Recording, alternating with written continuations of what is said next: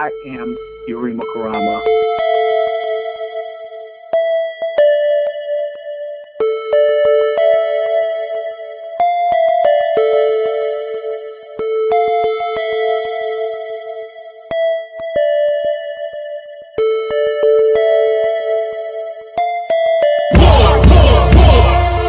We in a war. We in a war. War. Every day we fight war. Out here we in a war. We in a war. Peace, prosperity, salutations. This is another Mastermind Alliance room. I am Yurima Karama. We got the team up here. We got the Empress Goddess, Black Lava Spice. We got the King God himself, Wealth. And we got the King God himself, D Ivory. And of course, I have my new energy. On for that protection, because this stream could, let me tell you something, the shit could get real. We always have to have the protection, even during these live streams. And we're going to talk about that. We're also going to talk about the dress code. The correlation between the dress code of the 1950s and presently, and we think Brother Wealth, because Brother Wealth came up with this, and I think it's a very important topic, especially with what we're seeing right now. And peace to the gods and goddesses over here on IG that are getting in, that are chiming in, and also we want to delve into a little bit of the critical race theory along with this, because I think it's a great tie-in for what's currently going on. But before we go there, if this is your first time rocking with Yurima Karama, rocking with the Mastermind Alliance room, I am Yurima Karama. You can tap in by going to my webpage, www.yurimakarama.com. To download my app. And you'll want to download that app because they tend to block me on certain social media outlets. They just recently blocked me on Facebook again for the umpteenth time. I'm not mad at them, though, because if any one of them get on my app, they get blocked for life. So they're just blocking me for 30 days. I can accept it. I definitely get treated better by my enemy than I would ever treat them. So total annihilation. Yeah. But in any case, yeah, you can lock in www.yurimakarama.com. Also, make sure you're connected with our Unity Walk organization, www.theunitywalk.com. And we have our main National Unity Walk, which is next month, July 22nd through the 25th. We'll be in the home of Black Wall Street, Tulsa, Oklahoma. So if you would like to come out for that event, that's July 22nd through the 25th. We will be in the Black Wall Street district. There's some tours that's going to happen.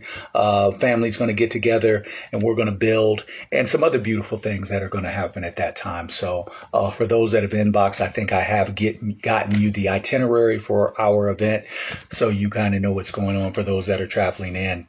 Also check out our, page because we are doing the vitamins at this time as well. So get your vitamins.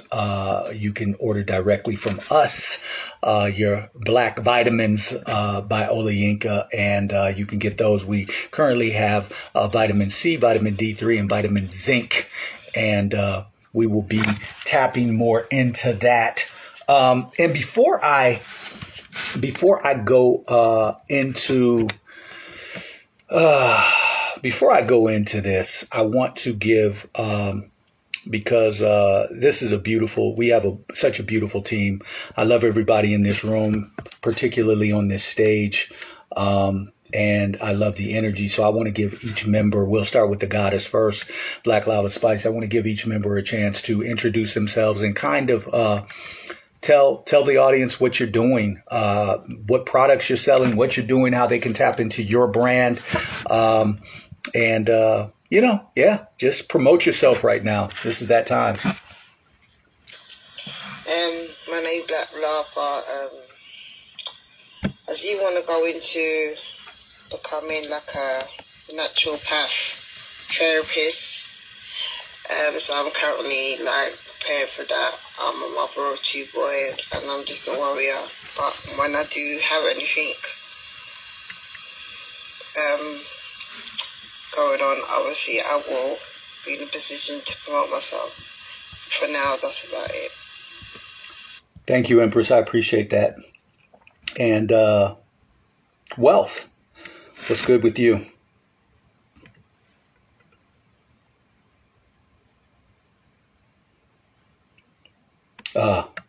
Did Wealth get cut? Wait, I think I'm back. Yep, I'm back. You're back. You're back. Okay. Peace, family. How y'all doing? Peace, God. This is Wealth. Wealth _apartment on IG. Peace. I'm a husband of 18 years, father of 4. I'm a business coach, power couples and business coach. Me and my wife Chanel, we coach couples on how to improve on their skills in their relationship, and then show them how those same skill sets transfer into building a prosperous business. All right, and I'm also a financial coach. Glad to be on the stage with you, King and the Queen. Thank you for that, Wealth. Appreciate that. Peace to the room. Is D Ivory, creator, artist, CEO of New Energy. For those on IG, it's spelled NUINNERG. For those on Clubhouse, you can click my bio to see some of my work. I create copper and crystal jewelry as well as organite and other metaphysical tools. I also have a brand I'd like you all to look out for entitled Crystals and Pistols.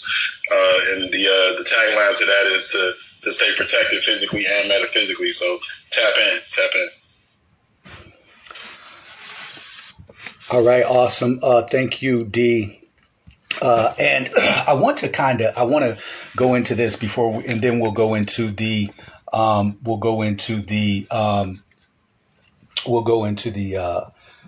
correlation between the dress code, because I think it's such a relevant subject at this time.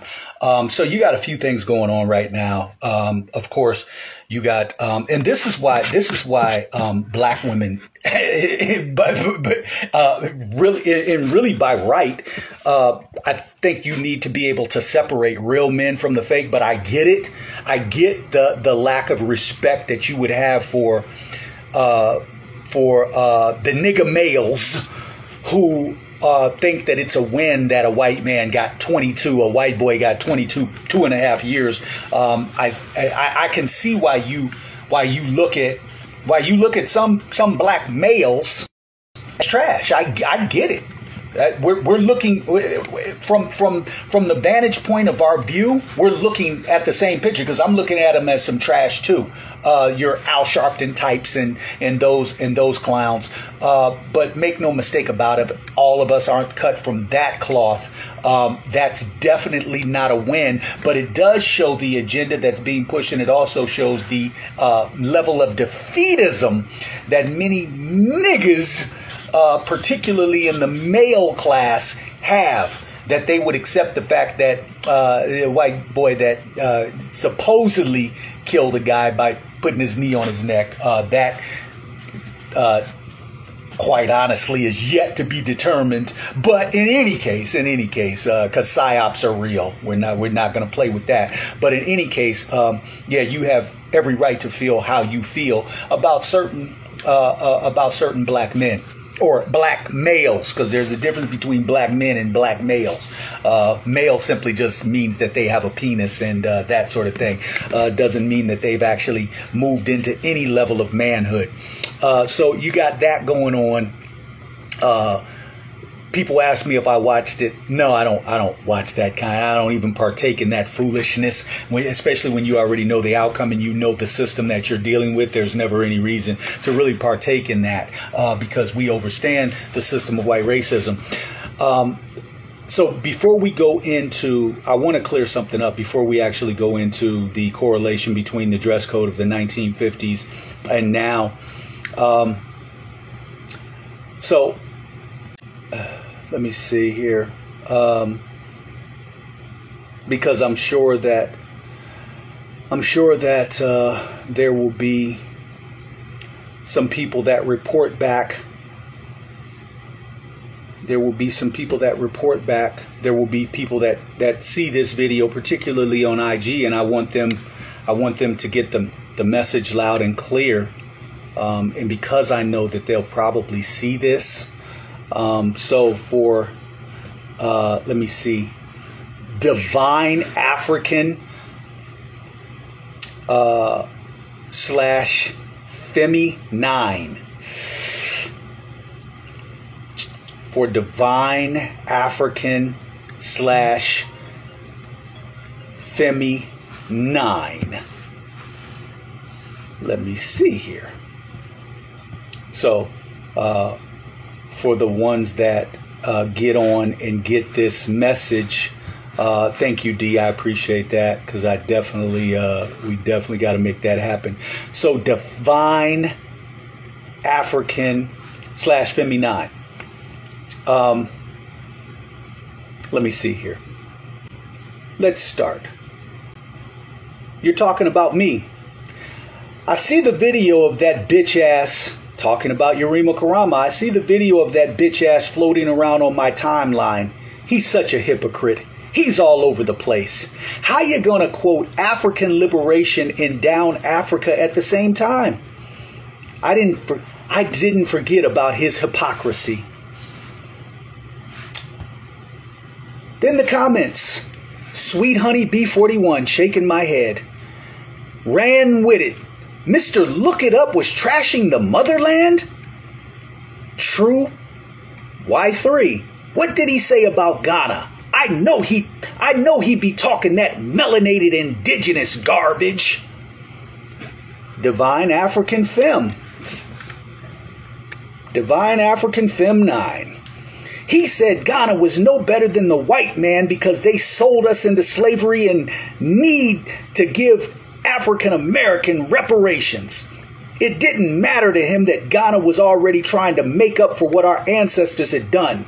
All that mattered to him is that they sold us into slavery.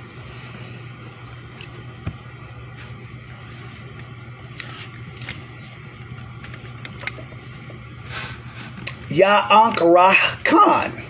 I met him, liked him, but broke from him perhaps a couple of years now for not contextualizing the they sold us into slavery narrative. That was straight out of FBA ADOS handbook. I stopped following him on all platforms. Oh, and I also got tired of the pain porn. I want to know the realities of our conditions, but to only do that will kill you. True. YP3. I stopped following him when he said he was against interracial dating marriage.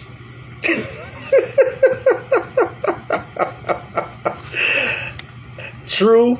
YP3 said I stopped following him when he said he was against interracial dating marriage. Thank you. You saved me from blocking your bitch ass. Because had I known, I definitely would have blocked you. But let's move on. Let's keep going. I love this. Laughing my ass off. Let me see what else.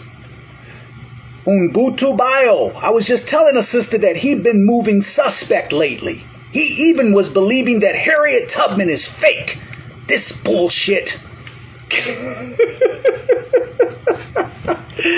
Check out my Mellow says I had a little incident with him a couple of years ago.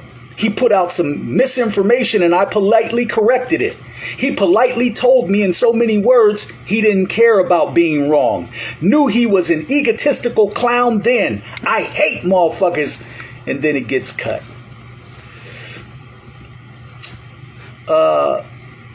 Let me see here. And then it goes on. The point I want to say is so let me set the record straight. And I'll set it straight in Yurima Karama terms. I wear these crystals because I have a certain energy about me. Which means that everybody that made their comments, yeah, you can suck a dick. A big fat dick at that. So let's start there. Let me start there. Yep, you can suck a dick. Now, let's contextualize what the fuck I said, because, yeah, the Pan-Africanist movement, them niggas was mad at Yurima Karama because I said, and it's interesting because when I said that there should be no white man on the planet that should get reparations before me, or should be able to get access to African resources before I do.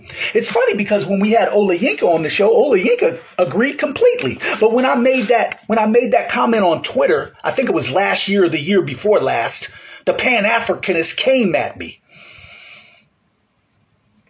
What I said about Ghana is that I shouldn't have to pay to travel to Ghana since they've admittedly apologized to being part of the slave trade. I said that my fucking plane ticket should not cost $2,500, that I should be able to fly for free. That's what the fuck I said. So, because I know that there are people who say that they have unfollowed me, but nosy motherfuckers like to tap in, and because I know that nosy motherfuckers like to tap in, because this is a soap opera to a lot of these motherfuckers out here, so I make this statement. Again, I revert back to my first statement I made. Yeah, you can suck a fat dick, but even more so, if you don't like what I said, because you can't tell me one resource that any of you niggas own and control in a Kebulon right now while you talking. You can't tell me one resource that any one of you niggas own, control, or operate.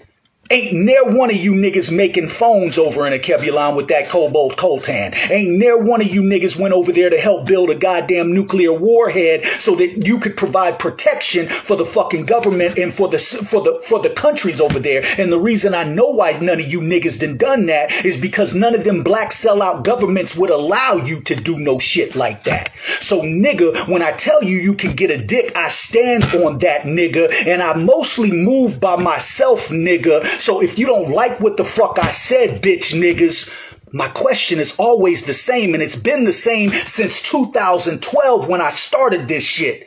Nigga, what the fuck you gonna do about it? I move freely through this country, nigga, and I ain't hard to find. Nigga, what you gonna do about it? Because one thing we know you ain't gonna do is you ain't gonna blow my ass up with a nuclear warhead because you don't own none, nigga. Now run and tell your massa, run and tell your Ghanaian massa, I said that, nigga, and I still stand on my shit. I'll never pay no $2,500 after you done admitted that you sold people into fucking slavery. My ticket should be free, nigga. Now we can get on with the show. Bitch niggas. And like I said, I know you gonna watch this because you niggas is nosy. You really love Yurima Karama. You just mad that you can't do the shit that I do. You mad you ain't got the fucking swag I got, nigga. You scared. You niggas ain't got the voice I got because I say what the fuck needs to be said. And I say what the fuck I want. And a lot of these niggas don't like that because they cowards. They got a corporate job to go to. I ain't got one. So, now, to the correlation between the dress code of the 1950s and present day. Wealth, you want to start us off? Wow, peace. That was interesting. No, that was real. All right. Hey, it can be both at the same time, Queen. That's right. I just, wow. All right. Hey, what was said was said. I guess if somebody got an issue with it, they'll come and speak their piece. But right now, the dress code, the correlation between the dress code in the 1950s and now, I definitely think that we've fallen.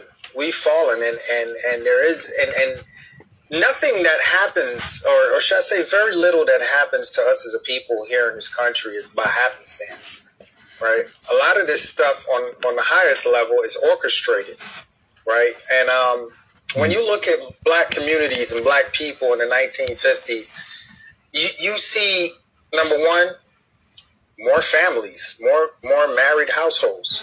Okay, that's what you see. You see a higher standard of ethics and morality, right? And those things contributed to a strength, a power that we had as a community. Now, granted, we were still living in segregation, Jim Crow, and all that back then, but we had a power as a community, right? That we did not rely heavily on the white man to supply us with anything, with little to no things. We had to provide for ourselves. We had to take care of ourselves, and part of the effect that pride in ourselves had, like how you dress. If you look at the men, they were in suits or slacks, and the women were dressed, modestly. Now, those women were still beautiful. If you look at every generation, you see the same faces. It's like we recycle. You see the same faces. If somebody looked like you on a picture in 1950, right? Looks just like you. Same body type, same face, same everything, right? But they dressed modestly because they didn't have to show their precious things to the whole world. That was reserved for the people that they were most intimate with, right? And as men in our community, we carried ourselves with a certain level of pride. We took pride in how we got dressed and how we presented ourselves to the world and to our community. You know what I mean? And I'm not speaking from some kind of high tower when I say this, but over the generations, because I recognize I played a part in that, right? My generation too, right? Gradually, they made it popular. We accepted them making it popular for us to slowly degrade our self-image, right? Slowly degrade our self-image. Right? We was talking about it a few rooms back, where back in the 90s we would sag, but it'd be on the hips. It'd be on the hips instead of down by your knees, right? But the pants started coming off the waist, right? Until you showing out your whole butt. Right? You're showing out your whole butt. And I don't know if you watch the Animal Kingdom, but when you show your butt to another male, you submit it, right? I don't know if you've seen that before, but when animals show their butt to another male animals, they actually submit into that other male. They're recognizing that other male as dominant, right? And some people will go, oh, it's just a trend. Right, and I guess that's a side effect of the way they teach us to think here in America. Very polarized way of thinking, where if someone says one thing about a subject and you say something else, immediately the both of you fall into this. Well, one got to be true and one got to be false. This is an extreme way of thinking, right? We don't think that the two things can be true at the same time. Yes, it's a different fashion, but is the fashion productive and constructive personally and to the community at large, right? So when you look at the fact that women were modest back then, but they got married more back then, and families stuck together more back then. Not saying that's the only thing, but you got to look at the correlation. The numbers were higher. The numbers were higher. You know what I mean? Like black men, they didn't have the big time corporate white man jobs that few might have today. Because I say few, because few is that's by design too, that they promote the black woman over the black man in their world, so that they can consistently dig at the black man's pride and his esteem, right? Even to his own woman, right? But back then we started our own businesses. Right? We had a community full of business owners, and who wasn't a business owner worked for a black business owner. Right? And in turn would end up learning that skill set from that black business owner and may go off and start a similar business like that somewhere else. Right? So it was passing on not just intellectual wealth, but also financial, generational financial wealth, to support your family as an independent man. Right? And gradually, when the dress code started to shift, you saw more what? You saw more immoral behavior in the community, right? Men are very visual. And I said this before, men and women are not the same. And I don't care who gets offended when I say that, right? That's something for you to work out, not me, right? But men and women are not the same. Right. Right? So men are way more visual in nature, right? So you show a man, I said it before, if you lead with your ass, how you expect a man to be up front with you, right? So if the first thing a man is seeing in you is your nakedness, then that's the way he's gonna approach you. That's the way he's gonna want to. Men compartmentalize shit. So if you present yourself like a sexual object, he's gonna put you in the sexual object box. And very seldom do we pick up something from one box and put it in another box. It stays in that box, right? So when you present yourself like a sexual object, then you done lost the divinity around that modesty that we had back in the 50s, right? And he's always gonna have you in that box, right? He's gonna always look at you. He's gonna lead with just the physical. And if you build on the physical fades. Let's say you even stay together for a while, but when the physical fades, if that's the foundation, then you ain't got nothing left. The house gonna fall down. And as we age, you're gonna lose some of that physical. You know what I mean? So if that's the foundation, then there is no foundation. It's a very weak foundation. So relationships are shorter, right? And it's not just the females. Like I said, it's the men too. Like, part of how you dress is a reflection of how you feel about yourself on the inside. Facts. And because everybody else is doing it, don't mean that it's a good reflection, right? It just means that everybody's reflecting low self-esteem. And you may not even be conscious of it. So when you hear people like me or Yurima or somebody else talking about something that you don't identify with in your self-image because you're not conscious of that part of yourself yet, immediately you get defensive. And you want to attack the person that's showing you a part of yourself that you might not have connected with yet. Right? But it's still happening. And the results are still the same. The imagery is still the same. So the psychological effect on yourself and people around you in the community is still the same. Right? When we used to dress, like the way we used to dress in the 50s, you would be proud of the way you dress. You saw another man dress well. Two men would pay each other compliment. And two strangers, hey, you looking sharp, brother. Yeah, you looking sharp too, brother. You know what I mean? You walk away from that encounter feeling like energized, like you walked away with more energy than before you ran into that brother. You know what I mean? Today, the imagery that you see with like guys walking like toddlers because the pants is so low, they gotta walk like a toddler with a pamper full of shit. Like, I don't know if you got kids, but if you haven't seen a toddler with a full pamper, you see them walk like that, right? There's psychological connections. Now, how am I going to respect you as a man if you dress like that? Wow. Right? The subconscious is powerful. It connects things. It connects imagery. Right? So when you present yourself in the image of a toddler, then you have no autonomy. You have no independence. It's hard for me to respect you as a man because the imagery is of a toddler.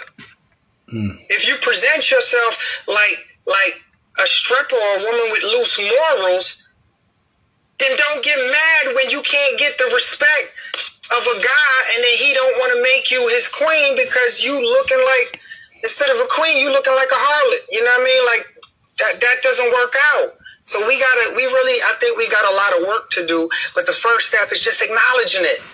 Right? I'm not just pointing the finger. I'm saying I was a part of that. I used to wear the pants sagging on the hips. And then every generation took it a little step further, but we were sliding downhill. So the first part of stopping that slide is to get your grip, get your balance back. Recognize that, yeah, I did that. I'm doing that. You know what I mean? So look, let me pause because I don't want people thinking I'm going on a on a tirade. I want to hear what everybody else got to say about that, man. Because I think this is important, man, to raise the self-respect in our community and personal self-respect. Like, what say you? No, actually, you good, Wealth. I think it's definitely an important topic. And one thing that I'm seeing more of, unfortunately, when we talk about that, this is like just this year alone, I'm hearing more about, and it just speaks to everything that you were just talking about. The leading with the body, the leading with. So now I'm hearing more and more women going up under the knife. More and more women I'm hearing about, they got to get their breasts done. They got to get their stomach done. They got to get their butts done. And I'm thinking to myself, well, how about some salads? How about some fresh fruits? How about some working out at the gym?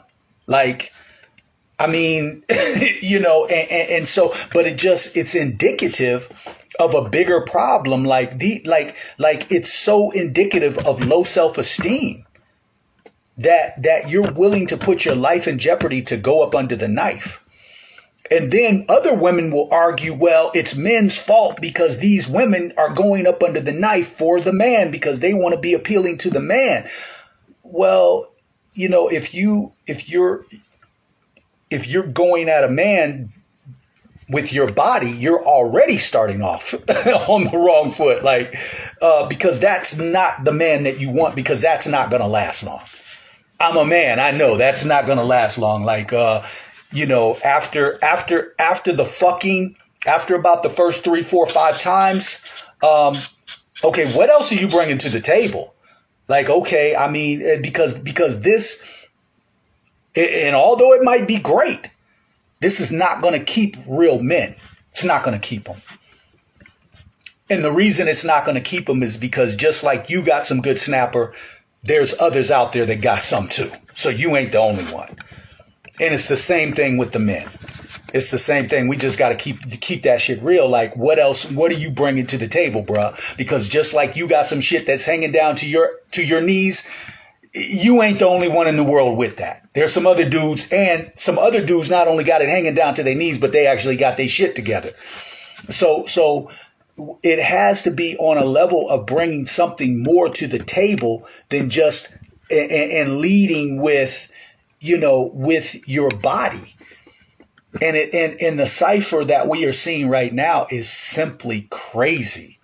It's just simply, it's despicable, quite frankly. But I want D and Black Lava Spice. I want you to chime in as well.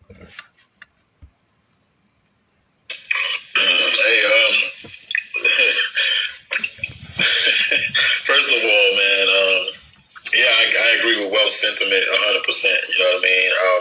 The 1950s, I get the point. You know what I'm saying? I get the point. I honestly feel like, it is definitely indicative of a much bigger issue. I think that the correlation is first, I think, is the breakdown of the family, and then comes all of this other erroneous behavior and shit. I think that the 50s was a critical time because although, you have Jim Crow, you have all these other things, segregation, obviously the black family was a lot stronger because we understood that all we had was each other. We weren't necessarily relying. It's before the civil rights movement, before this huge push to assimilate and stuff like that. So, I mean, the way I feel about it, I feel like women have taken the easy route when it comes to attracting men. I think that over time, with all of the rhetoric and propaganda around, there not being any black man and, all of this stereotypical language around, just black masculinity and all of that, just over time, I think that has kind of created an environment where you aren't even seeking the substance in the men anymore. It's like, the substance is not even as desired as the bullshit. I think a lot of these simple-minded fuck niggas is getting a lot of, they're getting the spotlight right now because, that's who feeds into all of that bullshit. All of the, I understand, you got style, you got different things that originate in different places. I saw this interview with with the reggae artist Spice. And she was talking about, you know, how the culture in the Caribbean was kind of transferred over here, and that's kind of what created hip hop, you know, and that's actually confirmed. You know, Yurima, you're a hip hop head, so you know about, you know, Pete Rock and Marley Marl and these cats. Like, these dudes was raised by Caribbean parents and brought over here as like first generation Caribbean kids, you know what I mean? And they're the ones who kind of ignited the culture. So all of the colorful weaves and, you know, all of the, you know, the long nails and, you know, certain styles that we see now, they didn't necessarily originate here or with our quote unquote hip hop culture. And so, you know, with that being said, I think that a lot of stuff, you know, we're able to put into context with the ills of the destruction of our communities and stuff like that. But some things I kind of do see a little bit differently. But I definitely feel like, you know, this whole idea that, you know, my daughter is being raised in this culture where it's most popular for women to be, you know, shaking their ass. You know, like all the pictures that women take is with their ass first. You know what I'm saying? It's always about, you know, it's always about having a certain shape. You know what I'm saying? Dressing a certain way so that your body looks a certain shape. Posing a certain way so you can, you know, try to create that crease under your butt cheeks even if you ain't got no ass. You know what I mean? Like this whole idea of like butt fucking implants and transplants and injections, and it's really sick to me. It's just it's some Twilight Zone type shit. But I just personally feel like, you know, we have to find some type of balance because, you know, the whole dress code that we see as professional or presentable, that's not ours either. You know what I mean? So I think we need to try to find some type of cultural medium where we understand that we don't have to necessarily dress like Europeans to be considered acceptable or to be considered covered or, you know, presentable. But at the same time, you know, it's do we dress the way that we dress because we're preserving a culture, or do we dress the way we dress because we want attention, you know, or because it's what the next person is doing. You know, I remember specifically when, you know, when the culture shifted among black men. You know, we was wearing them big ass pants. I was wearing like a 44 size 46 jeans. So I didn't have a choice but to sag, but I also had a 4X t-shirt on that was covering up everything, you know, that would be showing had I not, you know what I'm saying? And so I remember when the culture shifted, when Lil Wayne went on stage with them little tight ass leopard print skinny jeans. And that was the first time I remember seeing somebody with these little ass jeans on. I was like, what the fuck? Ain't no way that niggas is about to really be doing this. Like, ain't no way. And so here we are, you know, 15, 20 years later, and that's the norm now. You know what I mean? And so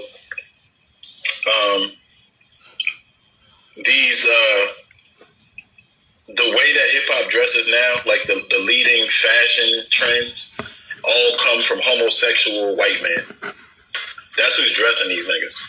You know what I'm saying? This is, you know, the Versace's and the fucking the Gucci's and, you know, the Louis Vuittons. And, you know, these are all little sissy ass white boys.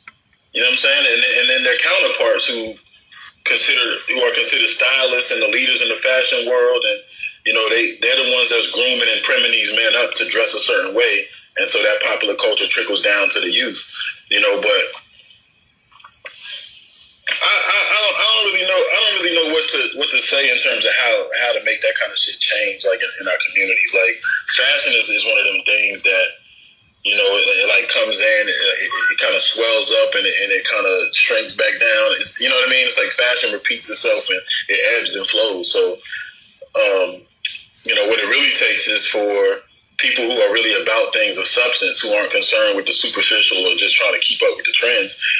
People who have substance need to be the ones to be the forerunner of popular culture. Like we have to find a way to make the real shit popular. Like think about the early 90s or the late 80s. You know what I'm saying? When what was popular was intelligent black men. To really be spitting like some real intelligent shit. They was talking about God body shit, you know, the matter of the universe and the molecules and the atoms. And, you know, Rakim was number one on the charts in the late 80s. Rakim was a fucking genius. You know what I'm saying? But that was the status quo. Like that's what you had to be cool. You had to be about some self. You had to know yourself. You had to know your history. You had to know something about the science of what it means to be black. You know what I mean? And that content had to exist in your art to be considered relevant. You know, so although, hip hop has been like infiltrated and perverted. The ones that really understand, we still here to preserve that culture. You know what I'm saying? It's just we have to be able to give as much energy into influencing our youth as the homosexual industry. You know what I'm saying? So I really think, again, like just like most other things, like it kind of becomes full circle to where the onus is on the real ones. You know what I'm saying? The onus is on us to stand up in our communities and really push the image.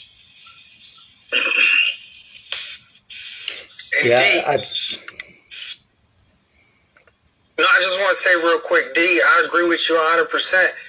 And that starts in the home, right? It starts in the home. And the reason why it's so hard for us, even when we do try to do it in the home, you got to understand how they have infiltrated the home, right? Because the home in the 50s didn't have a TV. The average black home didn't have a TV. And TV is a conduit that they can pump what they want to be normal in your home. We already know that media itself is a propaganda tool to influence what you think is normal. Whatever you see the most, that's what you think is normal.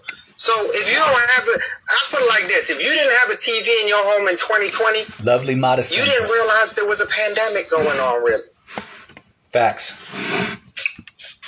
If you didn't have a cell phone so that you can watch what kind of media and propaganda is going on through the cell phone, you wouldn't have realized that there was a supposed pandemic going on. Because what you saw outside in reality was not what you saw on the TV and on the cell phones, right? But every minute on the cell phone, every minute on the TV, on the media, they repeat this thing constantly. That's brainwashing. That is tricking your brain into accepting something that's not real, right? Something that's not real. Why? Because they constantly put it in front of you over and over and over that it blocks out the reality of things. You can have a mountain in front of you. If you put your hand right up to your eyes, you can't see the mountain, but your hand ain't bigger than the mountain, right? So that's what propaganda does. Propaganda does the same shit. They just make the destructive messages are right there in front of your eyes all the time. So small steps that we can take to reclaim our space is get the propaganda out the house so that now we can control the culture in the home, because community culture is an outgrowth of the culture in the home. Facts. I think also the I don't know, Black Lava Spice, I want you to get in as well, but I think that maybe we need to come to the reality that we have to start with the group and the people, both individual and family, that know this, that know the importance of this, that don't have the TV in their home. Because when I look at how they treated Monique, just as an example, how they treated Monique, who came in love and was trying to talk to black women, and the backlash that she got from that, just by trying to tell black women, look, dress presentable. Just we used to it's an esteem issue. Like, show that you care about yourself so that others will respect you too. Maybe they'll care about you if you at least present yourself like you care about yourself. I remember Cube got on talking to black men about sagging. Now, he didn't get the backlash that Monique got, but there ain't too much change that happened either. And so I think that we have to take the group of us that have the lesson and make sure that we are always implementing and leading by example.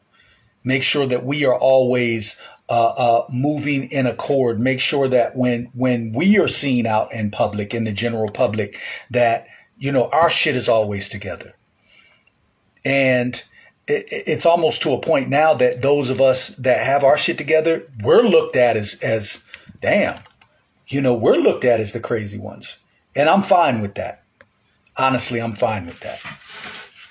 Many are called, few are chosen. So, well, see, that's what I don't understand is, you know, it used to be admirable. It used to be admirable to be going against the grain. You know what I'm saying? I think about y'all remember the movie Higher Learning? Yeah. With Ice Cube. You know, the nut ass white boy and shit. And Cube was like an older guy on campus who knew a lot. You know what I'm saying? He was very conscious and he was very vocal about his state of consciousness. And everybody fucked with him. Everybody was cool with him. You know what I'm saying? If you notice, like his dorm room was always full of people. You know what I mean? And when the white dudes walked around, and they ain't never say nothing to him. It's like he was recognized as like a pillar in that environment because, you know, he was firm in his stance and shit. You know, now it's like it's to the point to where, you know, if you're the type of person who operates from a certain standpoint, you know, who stands your ground and shit like that, it's like you will be ostracized and you will be, you know, 9 times out of 10 alone. You know what I'm saying? If it wasn't for the social media shit, you know, most of our circles would be extremely small. You know, but facts. You know, to the topic about, you know, about the dress code again, we have let the media control the narrative way too much. Like, everybody is really emulating the same exact couple of people. You got millions of women around the world that are literally trying to look like the same 2 or 3 people. And that's the shit that disgusts me the most. You know what I'm saying? It's like, you know, where's the variation in style? Like, where's the energy in terms of like individual personalities and shit like that? You know, even if you look like back in the 90s and shit, like, that's the reason why it's so nostalgic for me, because it was a time when we weren't connected by social media where, you know, however you dress, you know, in your particular area, you know, you got people from, you know, people in you know, South Florida might dress act a certain way. You got people in, you know, in Georgia, you know, in Atlanta that move and act a certain way and shit like that. And, you know, it was very much more about like being individual and representing, you know, who you are. I can't speak too much for, you know, the actual vibe, you know, back in the 50s and 60s, obviously because none of us were there. But you can definitely tell that people were a lot more comfortable in who they were. You know, I think it's more of an indication of how little you feel about your natural self, how bad you feel about your natural self to have these 4-inch eyelashes on, you know what I'm saying, to have all these, you know, big, you know, lace fronts and, you know, all this other stuff. What they think is accentuating them or making them look better is actually it's sad to me. It actually looks sad to me when I see all this makeup on, you know what I'm saying, when I see all of this mask and shit on. You know, I'm really interested in seeing who you really are. And that goes beyond just the aesthetic too. You know, like, what are your morals? Like, what are your values? What do you give a fuck about? Because right now it's cool just not to give a fuck about nothing. You know, and so, you know, where a lot of dudes might be attracted to a lot of the shit that's going on, you know, the big fake asses. And, you know, you remember when you showed that video to me about with the guys recording the women twerking on the ambulance and shit like that. I mean, you had like the whole block, the whole neighborhood was outside. And they was wilding. Like, they standing on top of ambulance and twerking and shaking their ass, and you got niggas standing there with cameras between the women's legs and trying to see what's going on. I'm just like, yo, it's become a free-for-all. It's a fucking madhouse. And so, again, you know, it really starts with us individually, like in our own communities. When you walk outside your house, you know, knowing what you want, you know, we can't be shrinking. We can't be shrinking out here. Like, we really got to walk in our power. You know, and really stand unapologetic in what we about. When we have these conversations with our neighbors and people in our communities, we got to be firm on these issues and these stances, man, and show them, like, this is what's cool. You know what I'm saying? Like it's cool to know something about the world and how we got to where we are and how the fuck we gonna get out of it. You know what I mean? It's cool to be conscious and, you know, to be aware and know how to heal. You know what I mean? And how to love and shit like that. That should be the status quo. I don't want to rant, because somebody else can rant. Yeah, I agree with you, but the difference, like you said, but we wasn't born in 1950s, but I think it was different because we were segregated, so we were more had our own values and principles.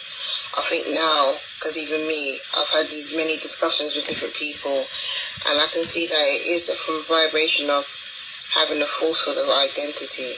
It's like these nails, hair, and certain things make people become a whole different person than who they are. And it's like a mask, and people feel like it's comfortable. And as for the woman, some of the women like believe that the men, and I'm telling you, even the most low vibrational men don't care about the woman with the butt and the thing, because it serves no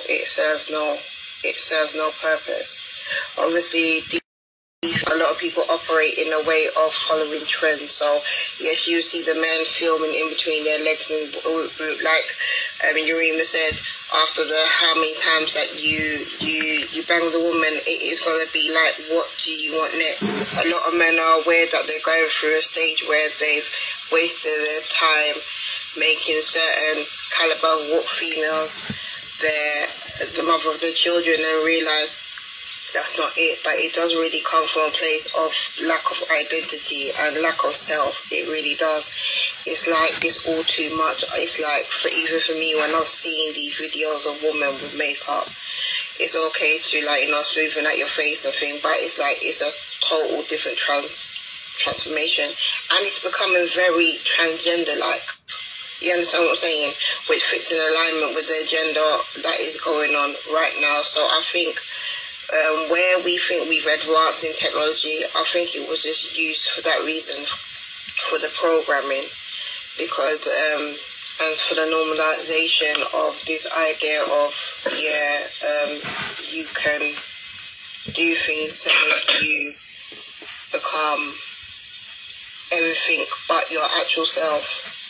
You understand? And I think it is to do with low self-esteem, and I think the people that are conscious have to make an effort of pushing back the understanding of pride in yourself and individuality. Like, everyone's starting to look the same and sound the same and speak the same. Like, I don't think all you men brothers on the stage are going to want a woman that all look one way. It's like, it's crazy. So I think it is on us for us to promote something different, but it's kind of hard because in the time that we are, a lot of people are aware but are afraid to be conscious because, number one, it does go against the grain, and it's like people are not trying to really deal with the reality of healing, whatever it is. So a lot of these co-opting these black appealing kind of ideals is from the fact that trauma and things that of themselves that they're not trying to, and lack of identity. So it is a thing where people are just lost, and also you have to understand the paradigm that we're in. Like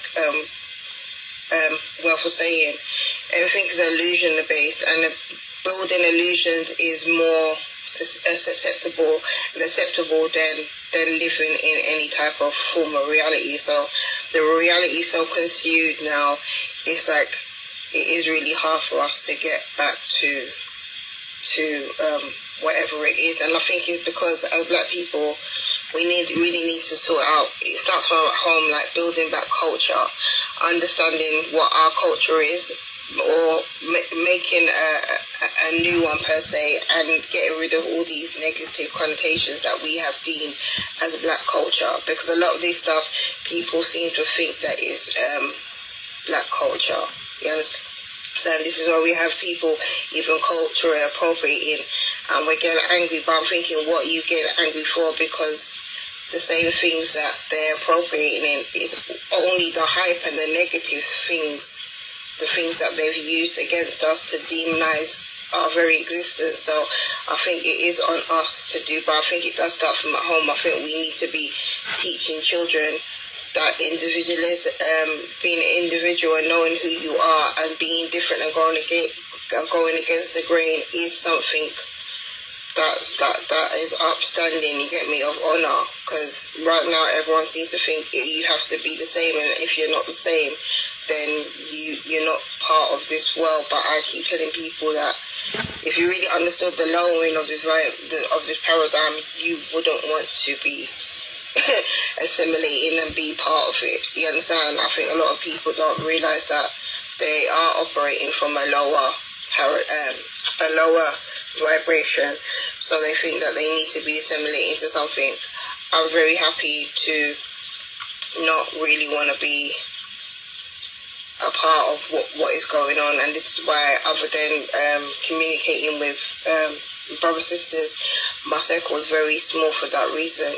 I think we need to get back to actually making there be a different type of culture, and not even this fake woke understanding that people are printing out kente cloth and pretending, and these are the same people that are very much lost as well. We just need to understand that it's about authenticity, it's about really coming from a real place, opposed to trends. Because right now we're in a world of trends, like the lines have been blurred, so there's so much confusion. But I really do think it starts from at home, and I think it really started from the fact that we were integrated with these people. And now we've really co-opted their identity, European identity, more than they have.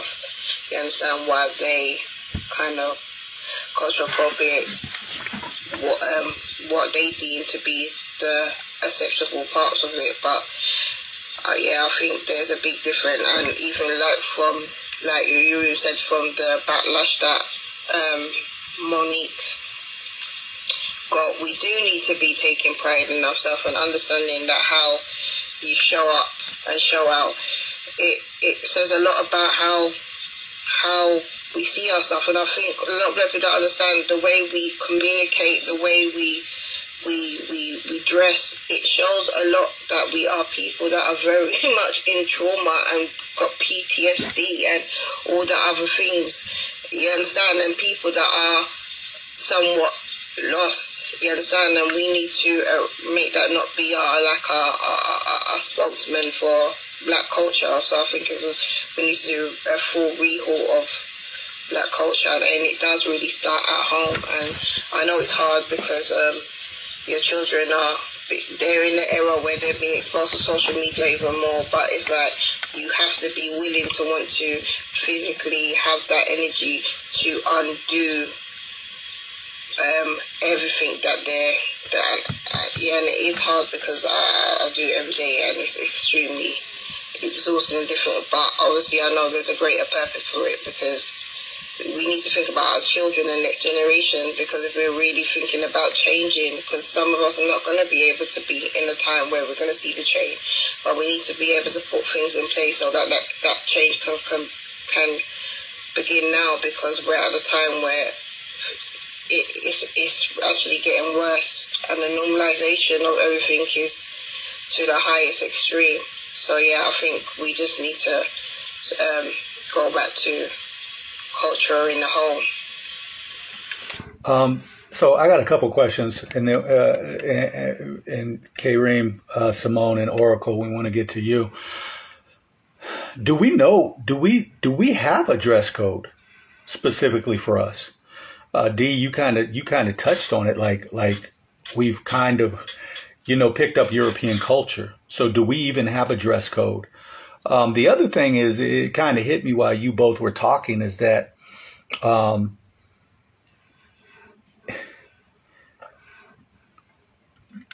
I the only one? Does anybody else get bothered when you see, because and one thing I don't want to, because I think that, a lot of the onus, we can't just put the onus on sisters.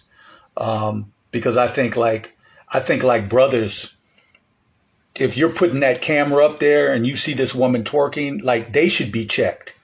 Like, what if that was your mother? Would you be putting the camera in between your mother's legs too? I mean, they should be checked too, because if I see that, and as much as I love black women, if I see that, one, it's embarrassing. Two, it's embarrassing for both her and I.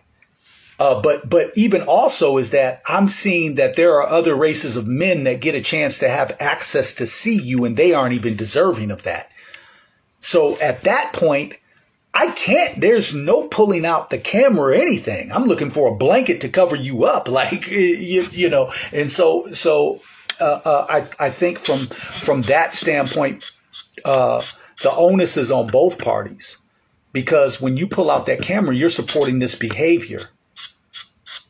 And so you're in essence, you're cheering her on to keep going. And then you're not only cheering her on, but 9 times out of 10, you're sagging. So, you know, you're filming her, but you got pants down showing the crack of your ass. And so it's a twofold measure. So do we have a dress code? One, and does anybody else feel a certain kind of way when they see a brother like dressed with maybe Nike tennis shoes, got the Gucci belt on, got some other designer jeans, designer shirt, and is talking Black Power? Does anybody else, like me, I cringe when I see that personally? I just kind of cringe. I'm like, it doesn't sit right. It doesn't feel right. Like, you got all this shit on. Oh, okay. I thought it was just me. Like, maybe I'm being... Not just clothes, but like everything. Like, I seen young Pharaoh, and I mean, he been done some flaw shit to where I can't 100% ride with him, but I just seen the video with dude bragging and gassing up this whole what was it, like a Corvette or something, that he got hieroglyphs painted all over the joint. He like, yeah, nigga, come on, hating ass niggas, come on, hate on this nigga, and it was so reminiscent of Polite. Remember when Polite lost his mind about 4 or 5 years ago? Yeah. It really feels like that now. Like, these niggas is bragging over Christian Louboutin shoes and motherfuckers. Hey, yo, niggas are fashionistas now. Right. I'm gonna tell you. I look at it through empathetic eyes, and what I mean by that is that I don't necessarily look at. I know there's a problem with it. I recognize there's a problem with it, but I don't immediately cast that individual into the garbage. Like, oh, you's a dumbass motherfucker. I don't do that, right? And the reason why is because I've done the work inside myself, and I know I used to be that person. Right? And because I used to be that person, I'm empathizing with you because I know I was dumb, deaf, and blind, even though I thought I knew something. Right? I didn't really understand what I was doing. So if someone had said something to me in a harsh, judgmental kind of way, I wouldn't have been able to receive it, because in my mind, I'm not doing nothing wrong. Right? So immediately a wall would have went up, and now I'm not hearing nothing you got to say. So now it becomes an argument or whatever, where there's no real communication going on.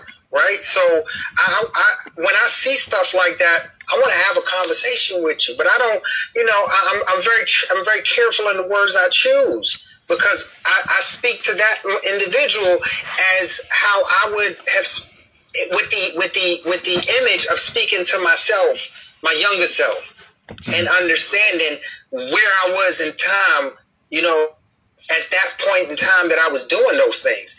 Right? Because most times, the young people just don't know any better. And some of the older ones too. Because we all go through our awakenings at different points. We all wake up at different points. Some people don't ever wake up. You know what I mean? But we go through these growth stages at different points in our life. You know what I mean? So I think instead of, like most times when I approach, if I do approach, I'm going to talk to you from a place of sharing my story, because I've been where you at. Right? And I'm not saying it in a judgmental kind of way. I'll just kind of walk them down my story. Walk with me. You know what I'm saying? I'm not telling you where to go. I'm saying walk with me down this story I'm about to tell you, right? And as you walk with me, I could take you on my journey, and now you start seeing things through my eyes a little bit, because it's not about you, it's about me. And as I tell you about me, you're gonna learn some things about you. You're gonna start connecting. Oh wow, I feel that way right now. I was thinking like that right now. Oh wow. Okay. So all right. So that's really what I'm doing. And it's an empathetic kind of communication where they can receive it, instead of just like point the finger at you. Use a bad person, and I'm attacking the person, right? And I don't want to attack the person. I just want to expose the behavior so they can identify it. Hey, well, to that point, to that point, real quick. Well, I know what you mean. I definitely want to pass the mic, but I just wanted to say this real quick, if the room don't mind. I just want to say, because that's a really good point. But my thing is when you're dealing with people who know shit, you know what I'm saying, who aren't necessarily in the same space that you and I were in, you know, back to our younger self, because I would give myself the same exact advice, and I consider myself to be at least somewhat compassionate to those who have yet to rise from a certain level. But my thing is to pull the cards of people who have already professed themselves to have reached such a level. You know what I mean? When I'm talking about somebody like Young Pharaoh or Brother Polite, you know, these are just archetypes of the idea of what we're talking about. But these are people who have, you know, taught and been the forerunners of this information that has awakened most of us up. You know what I'm saying? Like these are people who have been on this platform, who've been expressing, you know, all these different, you know, we've been given all this knowledge and expressing all these different ways through which we can achieve liberation, and, you know, who actually stood in that seat of leaders of this new conscious movement, you know. And then you see those same people, once they reach a certain point, and mind you, throughout the entire time, they're receiving monetary donations, and, you know, they're receiving all this energy from the public, that the people whose consciousness they're raising. And then they take that same energy and they move to fucking Hollywood, and then they start assimilating into this celebrity lifestyle. You know what I'm saying? And so that type of shit has to be met, I think, with all types of you know, aggressive accountability, because that's the Pied Piper shit. You know what I mean? Like the people who are just coming into consciousness, they're looking to those who might know a little bit more, who might have a better equilibrium as to how to navigate. But then when that same person that has helped you come out of your consciousness completely flips the fucking script, and now they're all about, you know, this capitalist consumerist lifestyle, then that's a major red flag that got to be nipped in the bud. I agree with you, bro. Hey, well, we got to get to K-Reem. We got to get to this. We got two emphases. Yeah, and we definitely want to get back, but I got to get these three. K-Reem, go ahead. Peace to the fam. Good night, everybody. Can y'all hear me okay? Yes. Loud and clear. Hey, peace, y'all. Peace. I guess I'll just hop in and just kind of make the rounds with what y'all are talking about right now. You know, I think for me is about that consciousness piece, right? And I think it's part of it, and we can work around to that, but we get it mixed up, right? Consciousness is not primarily about the information. Consciousness is primarily about the work. And so that's the thing that we got to be on. And so when we see these brothers who we think all they're out there is putting out the information, and I'm based in New York, as you know, right? One of the young men who's been on this stage with y'all, he signed out his son, right? And so I tell him all the time, and I've told Sasan, I'm like, listen, you know, it's about the work. It's about the work. So congratulations, you know, put the information. So you're putting the information out there. But if the brothers are not showing the work to show and prove, and that's what you were talking about, to go work my way back about the 80s and the 90s, and you know, it was a show and prove culture. It was like, yo, are you gonna do this or not? Right? You can't be talking about you God body and you don't know certain things. That's just what it was. You can't be talking about, you know, you have to be able to go stand in your square. And you need to know the information, and then there was stuff expected of you once you got the information, that you have to go out there and work, right? Whatever that represented, the people we've decided. And so when we talk about it, I think that the other part that then comes from that is community. And so we need the consciousness, because consciousness plus community plus communication is what gives us our culture. And we're not honing in on the things that need to be honed in on.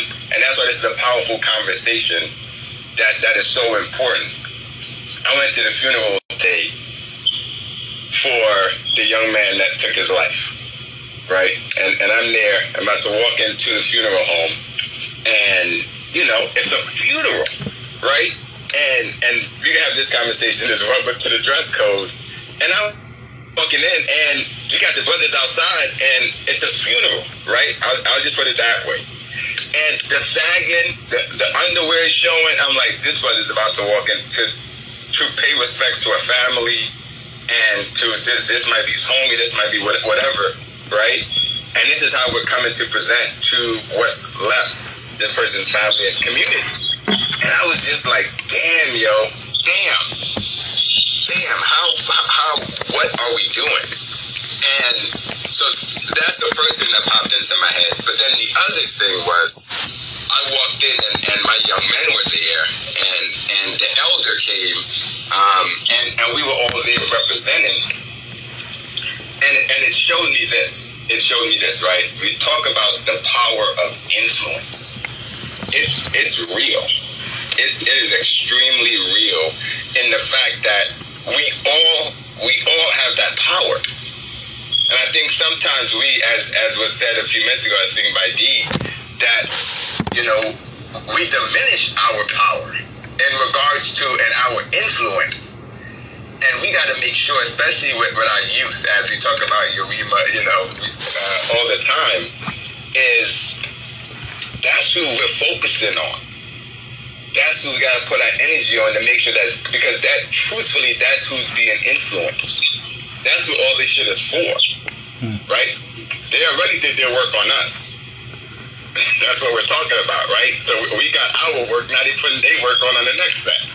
And so that's why it's so important for us to really step back as we're doing to discuss this as a community, to say what are our expectations, so that we can work on making sure and doing that. So these young brothers that came to the funeral, the expectation from Doc is like, yo, this is how you gonna present yourself.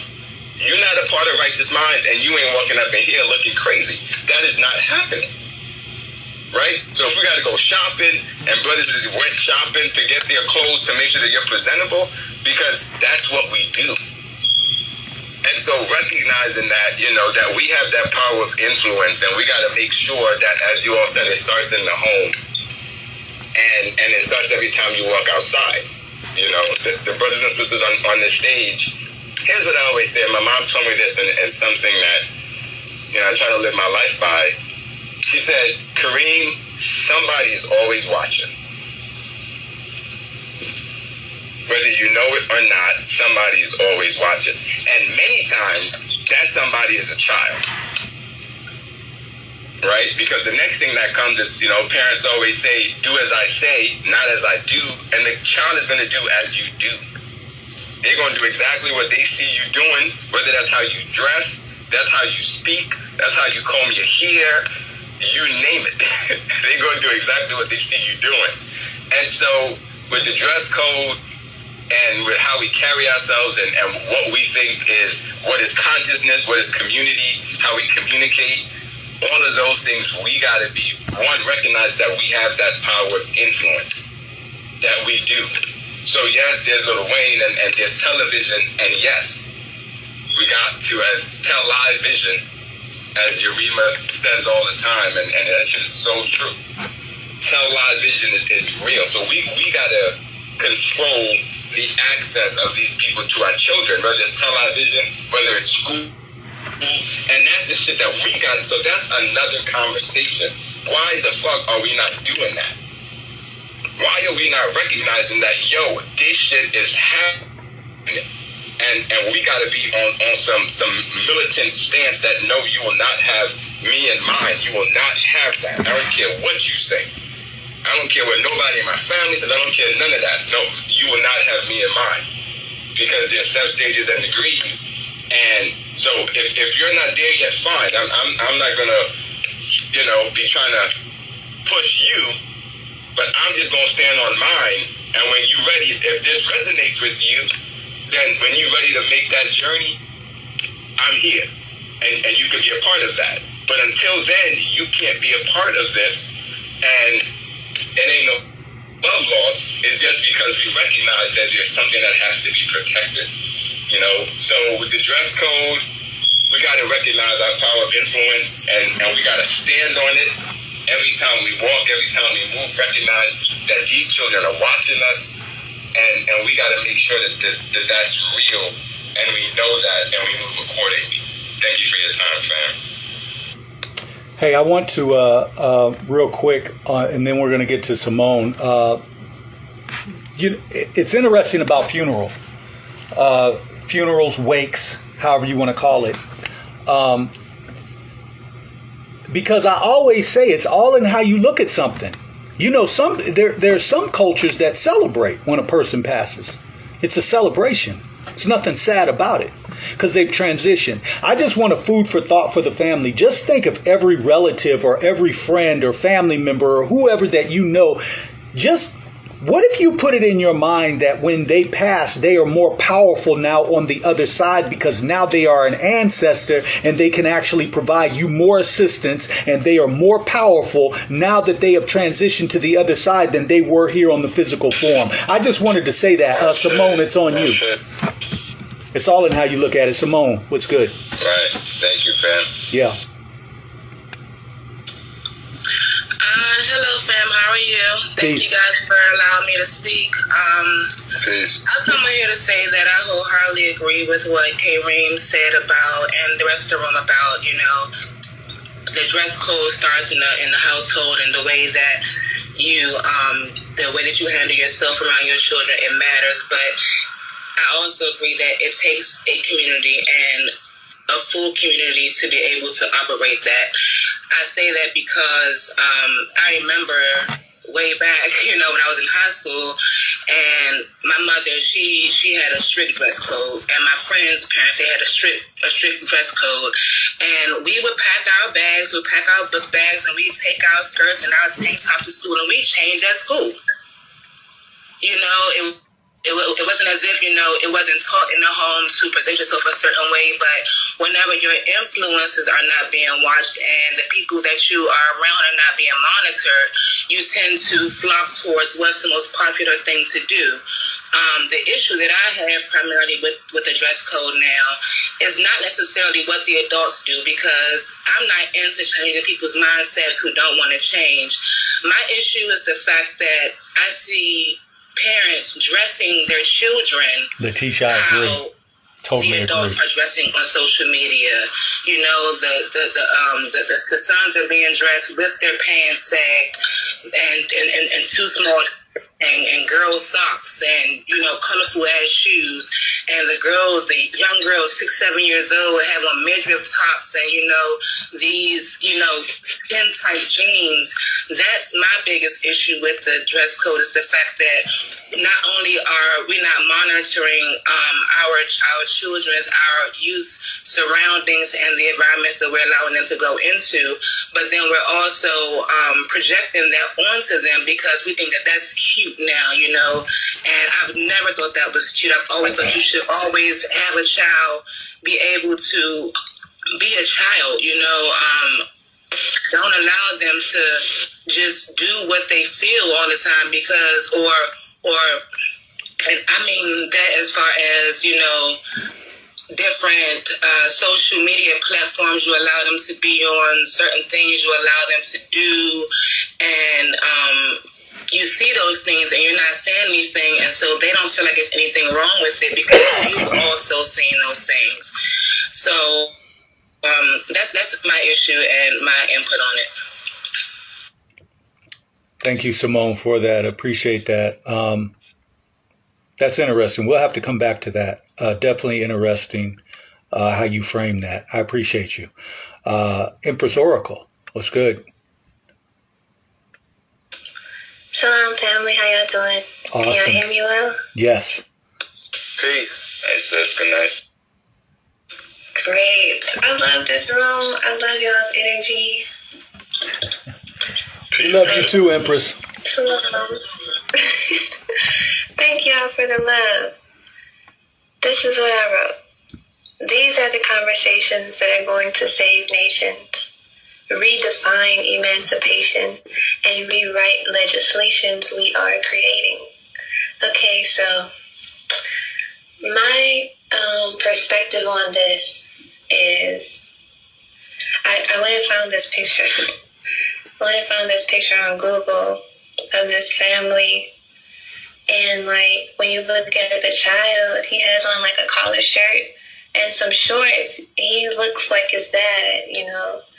And the father has on a shirt and tie, slacks, socks, and decent shoes. And the mother has on a skirt, you know, all the way down to her ankles. And I appreciate this image because it just shows, like, where we've once been and the ability for us to evolve once more. The main issue that we are dealing with when it comes to the dress code is the fact that we don't provide our own clothing.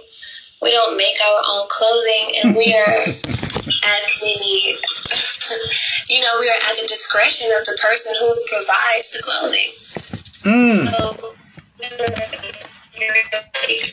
it's not about, like, our nation who is so breaking up, dependent sis. upon. Oh, am I breaking up? Can you hear me? You're back It's now. better now. Yeah. Okay. It's my energy. It was about to flare up. Okay, let me just keep cool. So, That's right. I remember you talking about us being at the discretion of, or just being under the thumb or the rulership of anybody who provides for us. Like, we don't provide our own food. We don't provide our own clothes, our own vehicles. Our homes are built by somebody else. So when we find ourselves in the position where we're providing for self, and we're not looking to the malls or, you know, the Apple stores for our connectivity, for our telepathy abilities, when we're not looking to Macy's and Dillard's and, you know, all these other places to provide the clothing for us, like, we really don't have a choice when it comes to what we wear. Like, granted, I know that, you know, everything has a duality, right? There are sisters in business who are making their own fashions and doing their own thing, as well as, you know, brothers started to create their own clothing line and create more positive images and word plays on the items of clothing that we put on our bodies. But at the same time, we are in a very deep, like, I want to use the proper terminology, but, you know, it's kind of like a race against the oppressor, because they're producing at such a mass rate, and that ability for them to produce, whereas we're just now coming into the knowledge of ourselves and really realizing that it's important for us to get back to the ways of our ancestors where we provided for ourselves. When it comes to this whole media, like this media ridiculousness. When I had my oldest son, we were in a 2-bedroom, 2-story townhome, and I did not have a television because I knew how bad it was. I knew how terrible it was. But we got our own company. We started to travel. So, you know, we kind of go like hotel to hotel, depending on where we are, wherever the business takes us, right? So I've been letting them have screen time, and now I have 3 children.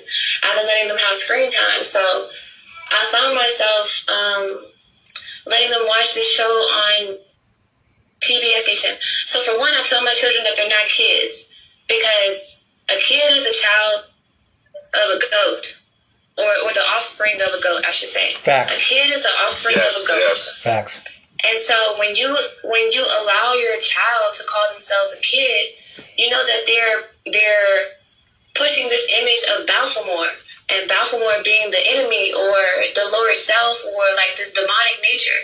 So when you call your child a kid, you're saying that they're offspring of this evil energy. So I let my children know, you know, your children are most high, like you're a child, you're not a kid. And so when we watch the station, I asked my son, "Are you a kid?" He goes, "No, I'm not a kid." You know, you breaking up, Empress. Cool, so I want to be sure. Okay. There you go. Can y'all hear me? Yep, you're back. You're back. So I want to make sure that he understands, you know, like what he sees on TV is not real. Like it's all falsity. Because we don't celebrate these so-called holidays either. We don't celebrate that. So anyway, there's this show called Pinkalicious, right? And they have this episode, and it's about a young girl and her little brother. And they basically go around their town spreading joy and happiness, right? So this one episode comes on, and it's about Valentine's Day. And the little girl, she's gonna be Cupid for the day, because Cupid decides to quit, and he wants to be a regular child. He don't want to be Cupid anymore. So she decides that she'll be Cupid, and her brother's gonna be Cupid's assistant. So all of a sudden, they go and get in Cupid gear, and the little girl puts on a dress and some ballerina slippers. And so does the little boy. And I'm like, hold on. Of course, I immediately changed the channel because I don't want that programming to affect my children. And I put it on something more like learned, you know. And they started calling it like, and of course, he had on a baseball cap. And they're like, and he's like, oh, you know, my robe is too long. I keep getting tripped up in it. And it's the language for me. Like, you getting tripped up in a robe, you know, you're like robing yourself in some garb that you're not supposed to have on. Like, granted, I know that there are cultures, you know, where they do adorn themselves with long robes, but this particular robe looked exactly like a dress. And then he grabs it at the knees and pulls up, and he has on ballerina slippers. And I'm like, you know, they're pushing a paradigm. They're pushing it, and they're putting it into the programs on the television, you know.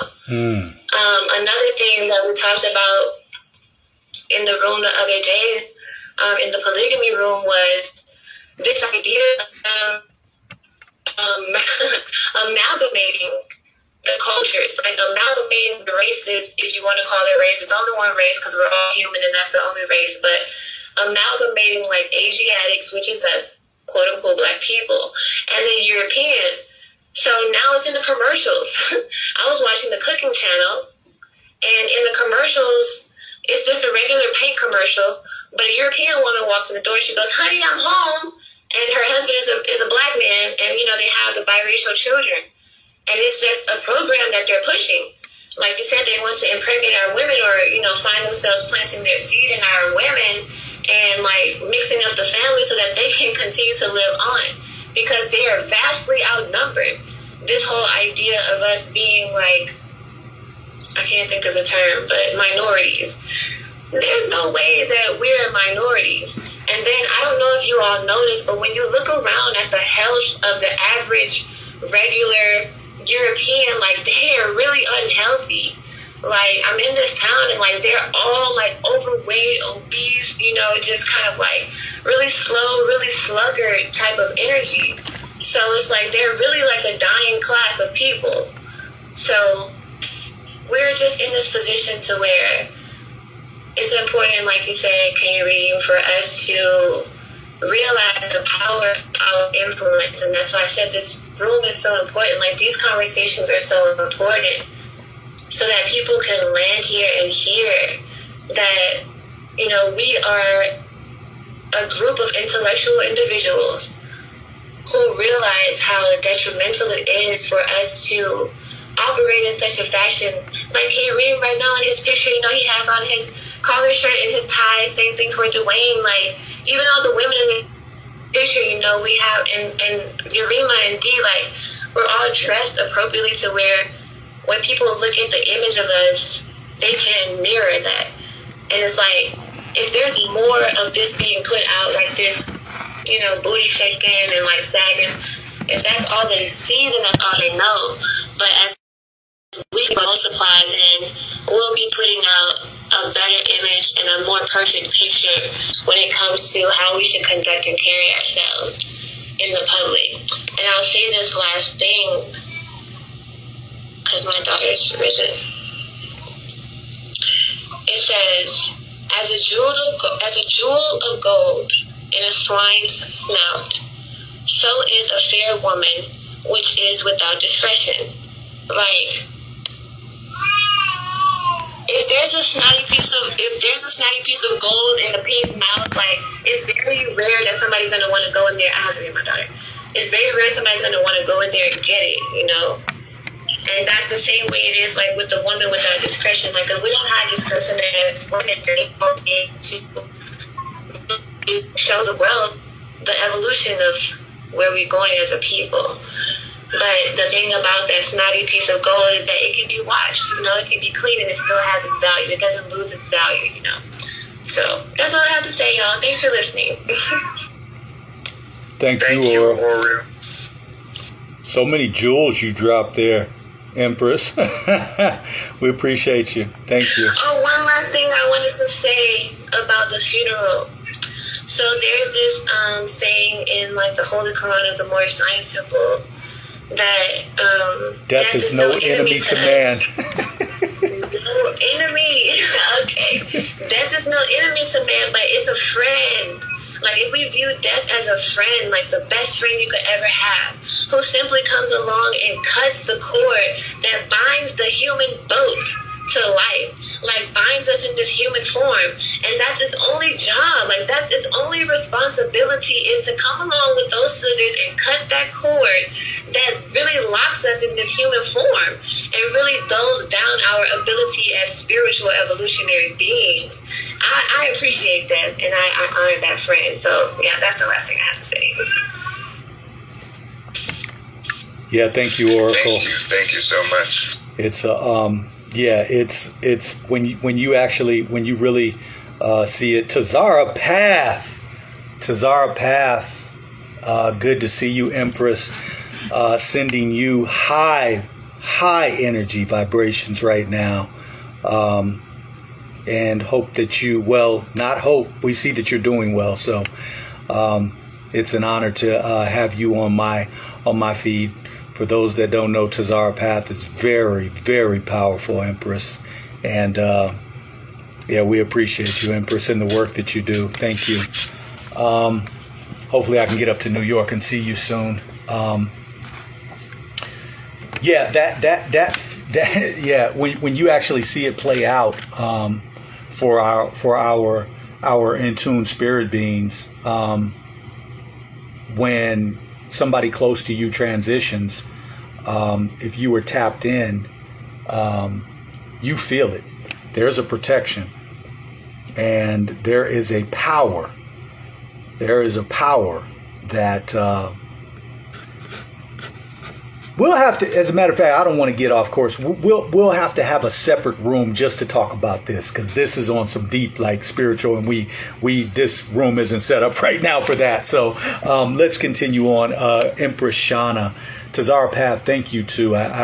We love you, Empress. I love you, and I'm glad to see that you are doing well, and I'm glad to see that that Jamar is there providing assistance. Yes. Yeah, I second that notion. Peace and power, goddess. Yeah. Empress Shana. And Go ahead. No, go ahead, Empress Shana. Oh, thank you. Tazara Path, if you would like to get on and say anything, you're always welcome on my platform. Anytime. I love the idea. I was in a room the other night, and they got mad at me. They were debating whether the wearing of bonnets outside was just people wanting to police us. And I was like, no, there's a time and a place for everything, and bonnets are lounge wear. So we have to, like, get off this thing where we don't want anybody to tell us anything. And I love the idea of, you know, looking at us in the 50s dress code versus what we have going on because the less formal that we've gotten, it has not seemed to help us. And you know, we're so loyal to Nike, and we have grown women who run, and men who base their entire wardrobe off Nike, and we're so loyal to it.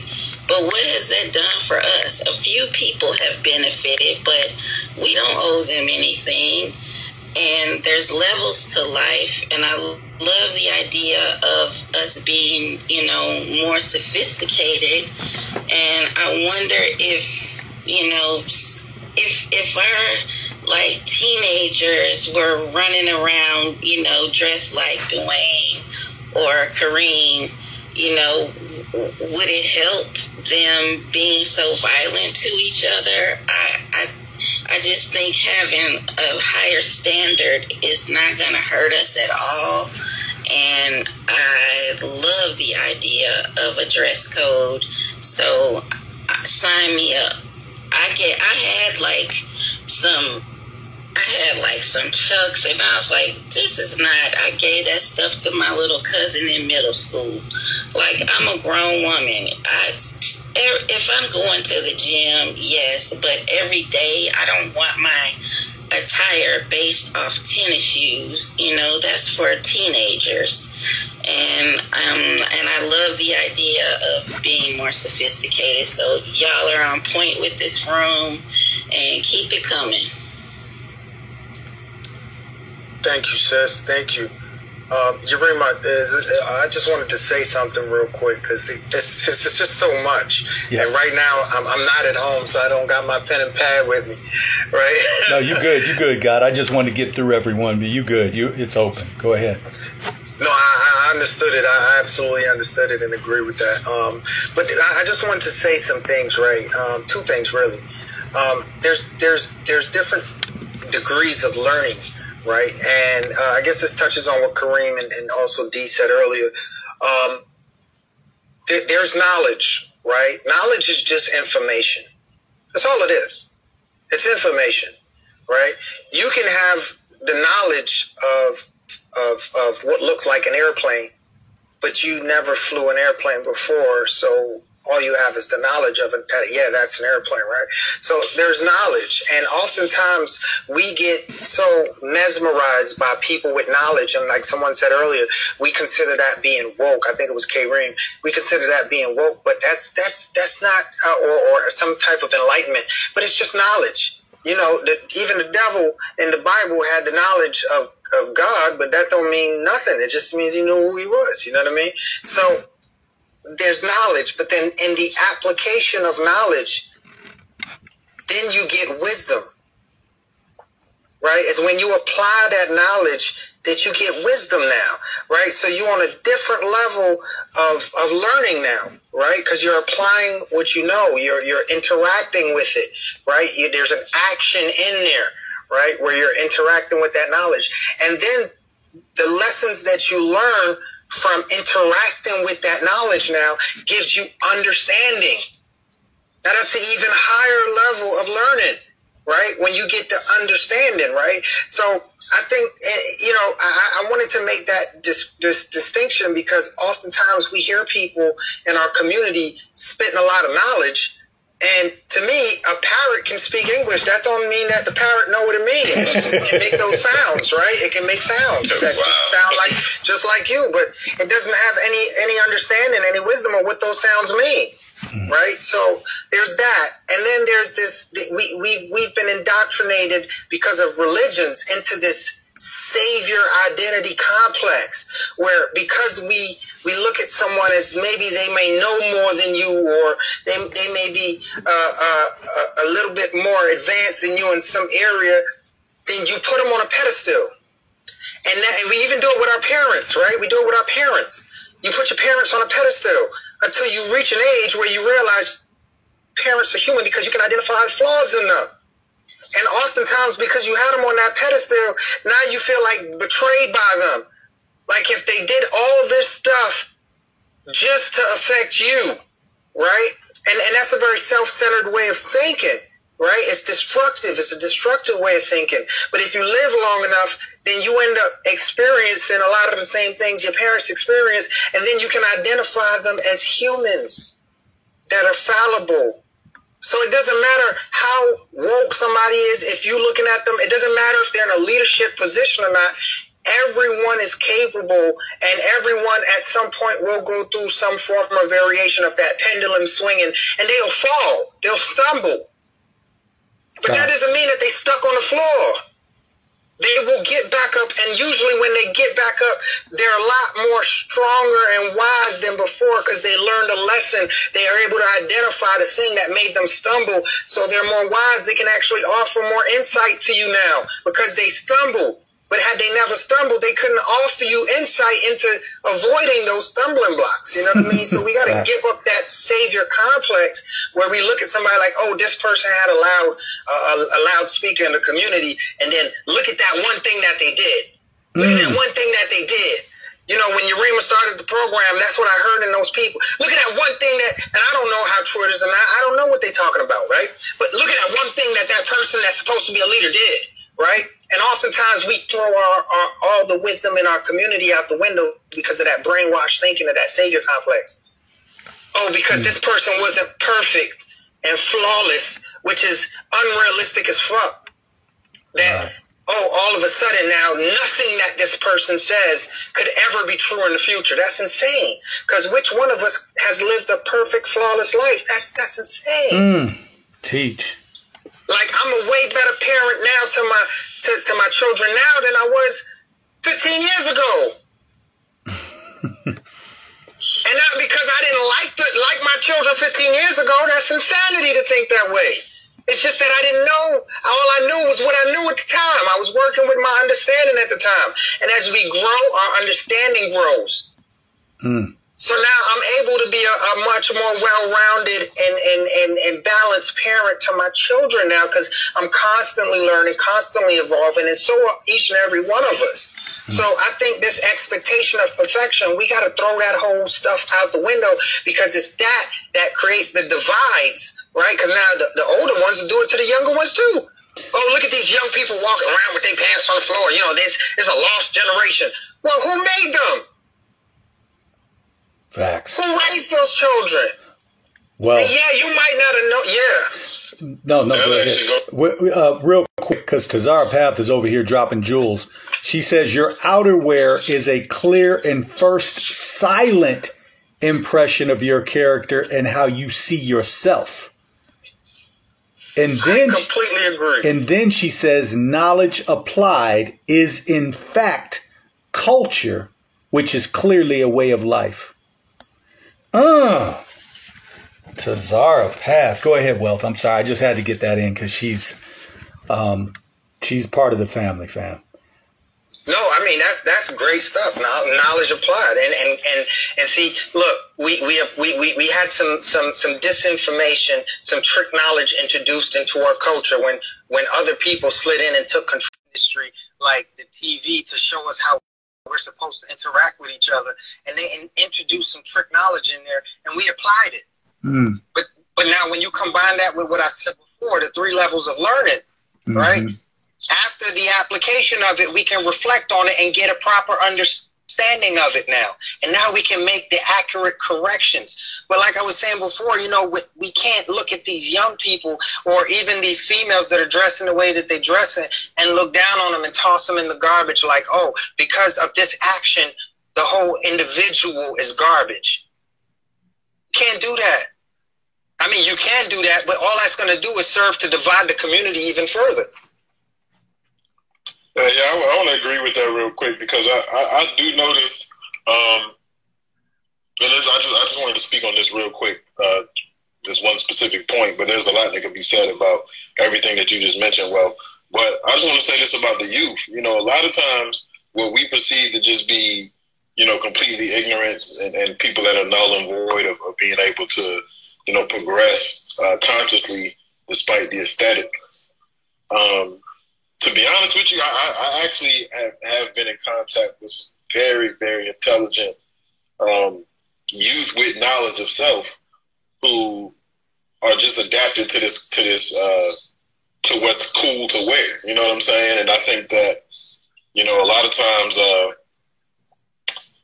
you know, we do throw away the whole baby with the bathwater. You know what I'm saying? And there has to be a happy medium there, but at the same time, you got to be able to discern like where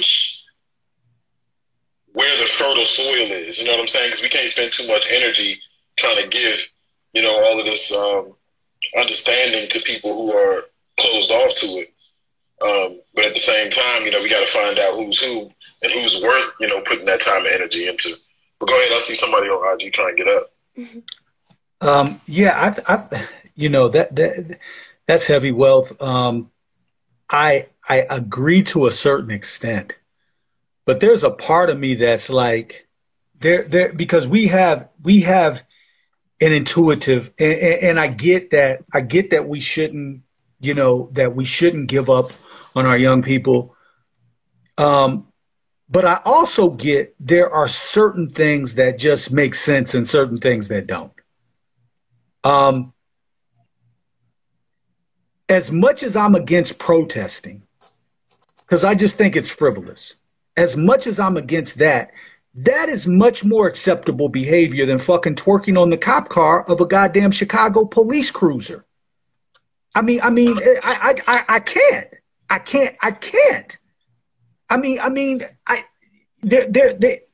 There is nothing justifiable in that. And we can say, you know, we shouldn't throw that sister away or the sisters that were doing that. But I'm sorry, it's a black man running a business, a restaurant in Texas, and you're twerking in his spot. Grown women, some of these women making 50, 60, 100K a year, they're in his spot twerking, and he says this isn't the appropriate place to do that. And you want to try to get this man's business shut down because you couldn't come into an establishment that serves food, not just regular food. This ain't the barbecue pit. This is some shit that was really nice that he put together. And because you couldn't shake your ass, grown women, and now those of us who are on our shit for real, we got to consider saving you? Yeah, sis. I'm sorry. You get thrown out with that bathwater. I can't help you because there are certain things. You tried to bring this black man down because he didn't want you shaking your ass in his spot. I can't help him. Shady Shanny over here on IG. What's good, Empress? You back with us? Yes, I am back in a better space, in a better place. Awesome. Awesome. I wanted to get on because I would probably say maybe 3 weeks ago, I used to be one of them women. I dealt with sexual abuse when I was like 18, 19, 20. I was in a sexually abusive relationship. And I used to cover myself up. I didn't dress provocative, if you will. I was a conservative woman. And this man still chose to take my body, in a sense. I felt like he took a part of me. So the way I started dressing was so I could feel like I was taking my body back. And I today I don't get it, because I'm like, you called yourself taking your body back by showing your body off. And yes, that was, as a 21-year-old woman, that was my thought process, is I'm showing my body off because I have to take my body back. Because if I'm dressing conservative and a man still feels the need to take my body from me, then why don't I just show it off? But I just had I'm a female rapper, and, you know, I had a different message that I wanted to send out. I just wanted women to know, like, you don't have to be sexual, you don't have to sell sex in order for people to listen to you. But when I wasn't selling sex, nobody wanted to hear what I had to say. It wasn't until I started being more sexual and I started dressing and I started doing the TikTok videos that I started getting more recognition. However, the recognition I was getting wasn't the recognition that I wanted. I wanted people to recognize me for what I had to say and what was in my lyrics. versus people saying, oh, she has a nice body. And that's kind of what it turned out to be. So now I'm in the process of, since I know who I am now and know that I am a goddess and that I am a jewel and a treasure, now I'm in the process of rebranding myself and rebranding my image. I even went through like I removed everything off my Instagram because I have nieces and I can't sit up here and preach to my nieces, you can't do this, you can't dance, you can't be on TikTok twerking. I can't preach to them and then they turn around and they see their auntie doing it and they're 10 and 11. And so me being 30, I'm like, I have to change myself if I want to put this message out to my nieces, like this not the way to go. I understand the importance of covering my body because my body is my temple and it's not for everybody to see. But I also understand how some women can see the need to just be like, if a man's going to take it from me, then why not show it off anyway? Like, I can see where women come from when they have that mindset, because I was one of those women. But I also understand the importance now of who I am. And I also understand the importance that I am being watched, and not just by my nieces, but my friends have kids too that look up to me and listen to my music. And it's like I really have to do this rebrand, not just for them, but for myself. Because sex was never the message that I wanted to deliver. It's just in the society that we live in, sex is selling. And that's all men want to hear about. No man wants to hear a woman really rap about some stuff. Like, the only time I get recognition on the internet is when I was talking crazy about my body. So now that I have a different message, I'm ready to tell everybody my different message because I done seen some stuff. You know what I'm saying? And I understand the importance of protecting your temple, and not only in the importance of protecting your temple, but that protects your soul and your spirit as well. But this world will break us. It really will. Shady Shani, I do want to say this though. Males, there's a difference between men and males. Males only want to hear sex. Men, we don't mind hearing sex, but you got to bring more than just that. Mm-hmm. Men want that intellectual stimulation. Men want so much more than you can't just sell us on sex. Mm-hmm. Because that's the easy part, really. So I appreciate every time you speak, Empress. You've been on. This is the second time. Every time you speak, you really hit my soul and my spirit because I know it's real. It's real. We can. Welcome back, Steve. Yeah, we can tell when this energy field, it's real. We can tell when shit's real and when it's fake. We know when it's real and when it's Memorex, and yours is real. So just keep that in mind. Males, they want the sex. That's all they want to hear. Men, that ain't all. Like, we want that lyrical content. We want, it doesn't matter what you're doing. If you're a chemical engineer, if you're a biologist, if you're a rapper, if you're a garbage truck driver, it doesn't matter. But it's presentation is everything. Mm-hmm. And so I appreciate you when you talk about rebranding. Also, the show and prove. So you got nieces that are 10 and 11. We have to remember when we were young. If somebody told me, no, don't do something, I'm doing it. Just because you said no, I'm bucking. Absolutely. So, but if you showed me by actions and deeds, now I'm looking, because our young people, they emulate us. They really do. And they emulate us not by what we say, but by what we do, our actions. They really do. Some of your greatest fans, what a parent doesn't, a lot of parents don't know, and I'm sure that Wealth and Dee, they know this, but a lot of parents don't know, is that they're great. They can be the greatest celebrity that their child will have if they just proved it through actions and deeds.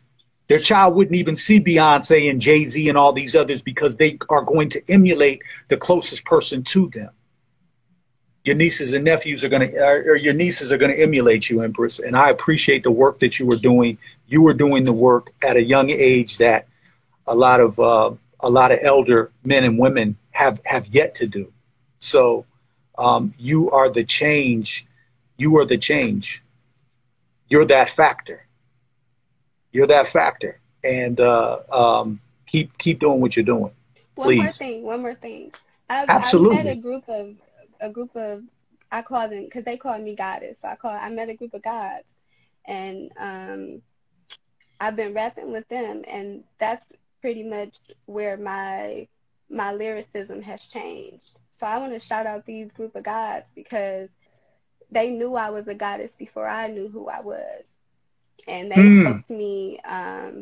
They helped me, in a sense, start my rebrand. I know they watched your show and they were talking about how you shouted me out on the show the other time. So I want to shout out my guys. They know who they are.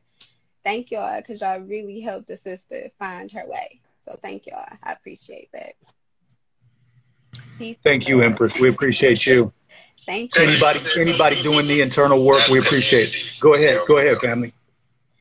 Hey, I just want to say to the sister real quick, shout out to you and your growth. I remember the last time you came on the platform.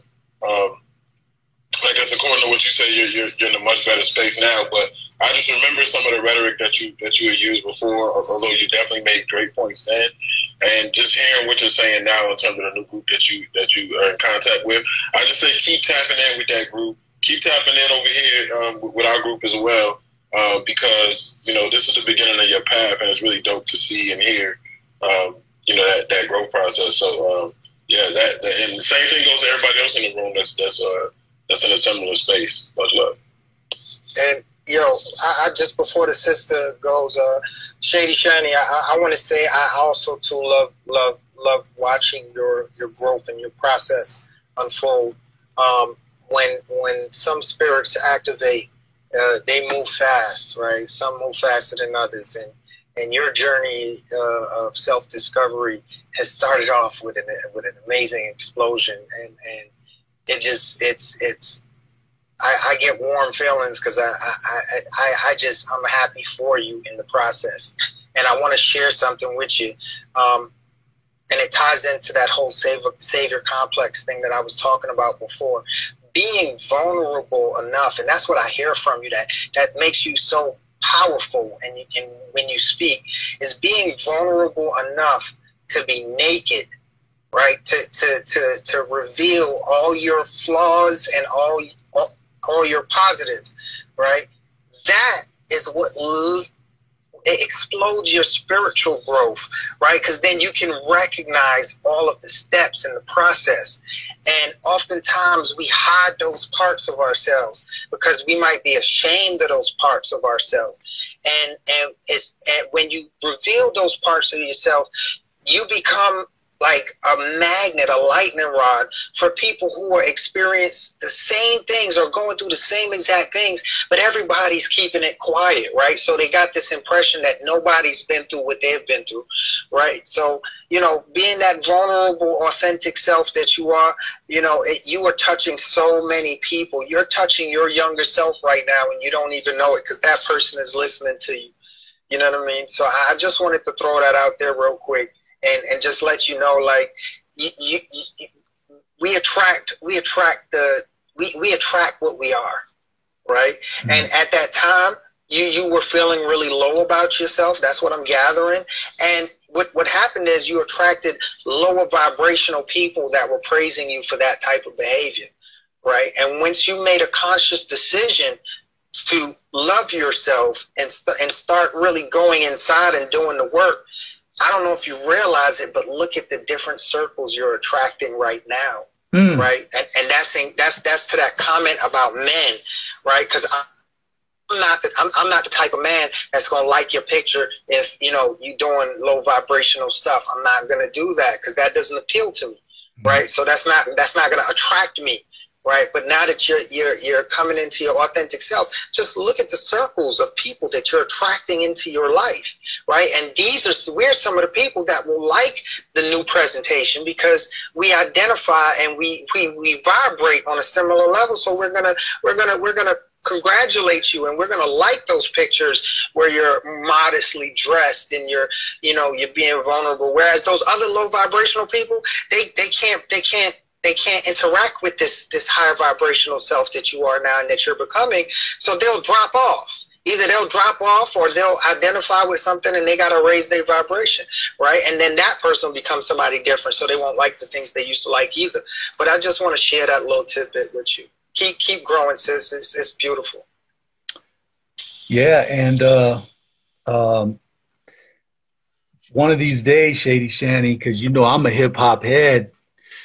Yeah, we're gonna have to hear some bars. I would really like to. Exactly. I'd really like to potentially, I'd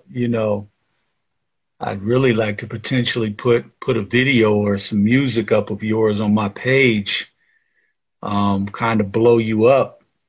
But I got to hear some bars first, because at the end of the day, I love you, Empress. I think you're awesome. But if the bars is whack, if the bars is whack, I'm just saying, we got to separate the love from the business because the bars is real. So you know how I get down. So yeah, please let us hear something. Go ahead, K-Reem. Yes, we know how you get down, Urema. Oh, pardon me. Exactly, right? I appreciate her because it's important, like, of course, over the app and stuff, like, we're getting to know, like, the tone, the resonance, the vibration, and, like, the frequency of people's voices.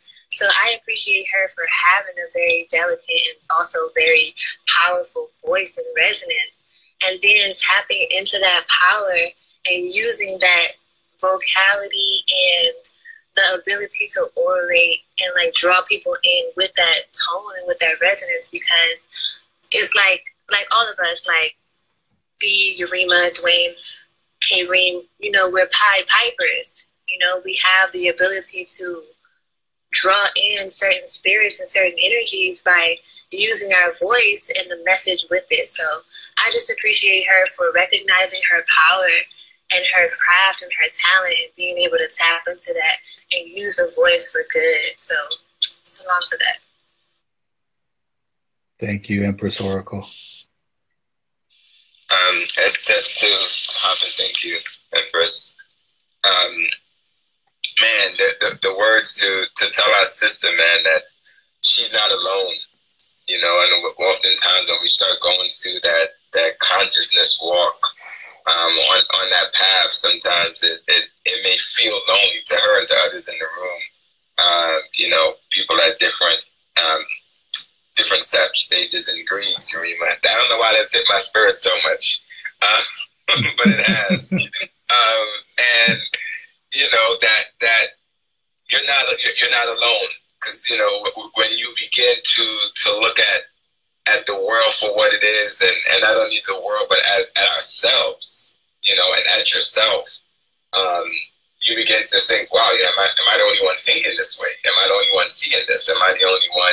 And I'm so happy to hear that you have, that community of brothers that you've tapped into, because it's a beautiful thing, and continue on the path, and know that there are others, as well said, that, the universe will send those to connect with you, just naturally, because I think that's the piece that I think about, even with the dress code stuff, about, like, we're worthy, and the energy and, the universe is working, is willing to work on our behalf, and it's us tapping into it and recognizing it and going with that. And, sometimes when we begin that path, it's like, wow, do I go down? Do I walking down this way? Do I turn around and go the other way? So just know that, you got the universe will send the help, will send what's needed, and continue down the path, and we're here with you. So just sending the love to you. So let's lovely modest Empress says, let me say this though, I wholeheartedly need brothers to collectively place sisters on an elevated pedestal and help her develop in any or every way possible, because out of her comes us. Lovely modest, absolutely, absolutely. One question to the room though, and I'd like to start with the ladies and work up. So what's appropriate dress? Is a woman showing cleavage appropriate? And if so, in what manner of cleavage? Appropriate dress is a dude with a big beer belly wearing a tank top with his belly sliding over his belt, which is basically pushing his pants down. Is that appropriate? Because you see some dudes walking around looking disgusting too. So what's appropriate and what's not? Let's be definitive.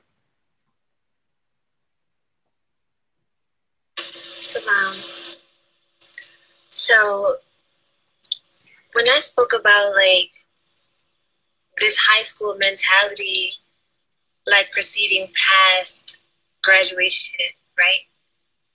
I feel like we have to remember that a lot of people in our communities don't necessarily go to college, and in high school don't enter into the programs that teach you like, oh, you're going to go to this quote unquote white collar, or this place of school or whatever where you have to dress appropriately. A lot of our people are not learning that. So after 12th grade, there is no evolution in the idea of being presentable, right? So what's appropriate dress? Like for me, in my house, like we keep our heads covered. That's an appropriate dress for me, is like always adorning my head and keeping my crown covered so that, other people's energies, me being an empath, other people's thoughts, like telepathy is real.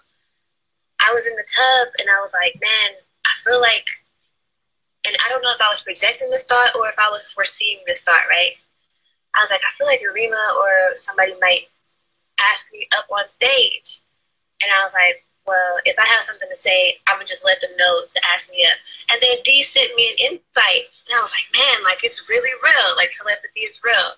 So being able to keep my head adorned and my crown adorned so that I'm always in tune with this evolution of the mind and being able to tap into spiritually whatever it is I need to connect to through thought waves and ether patterns. As far as my body goes, like cleavage and booty, I did all that when I was in high school and when I was in, freshman, sophomore year of college, because I didn't know any better, I didn't know, like, to treat myself the way I wanted other people to treat me. I feel like with women, like, even now, you can be covered, but, like, the clothes are skin tight, And so it's still presenting this message that, like, the silhouette is the ideal for men to be drawn to, about how my body is shaped or how my figure is shaped. I think it's important, like dress code of the 1950s, like to keep yourself in loose layers.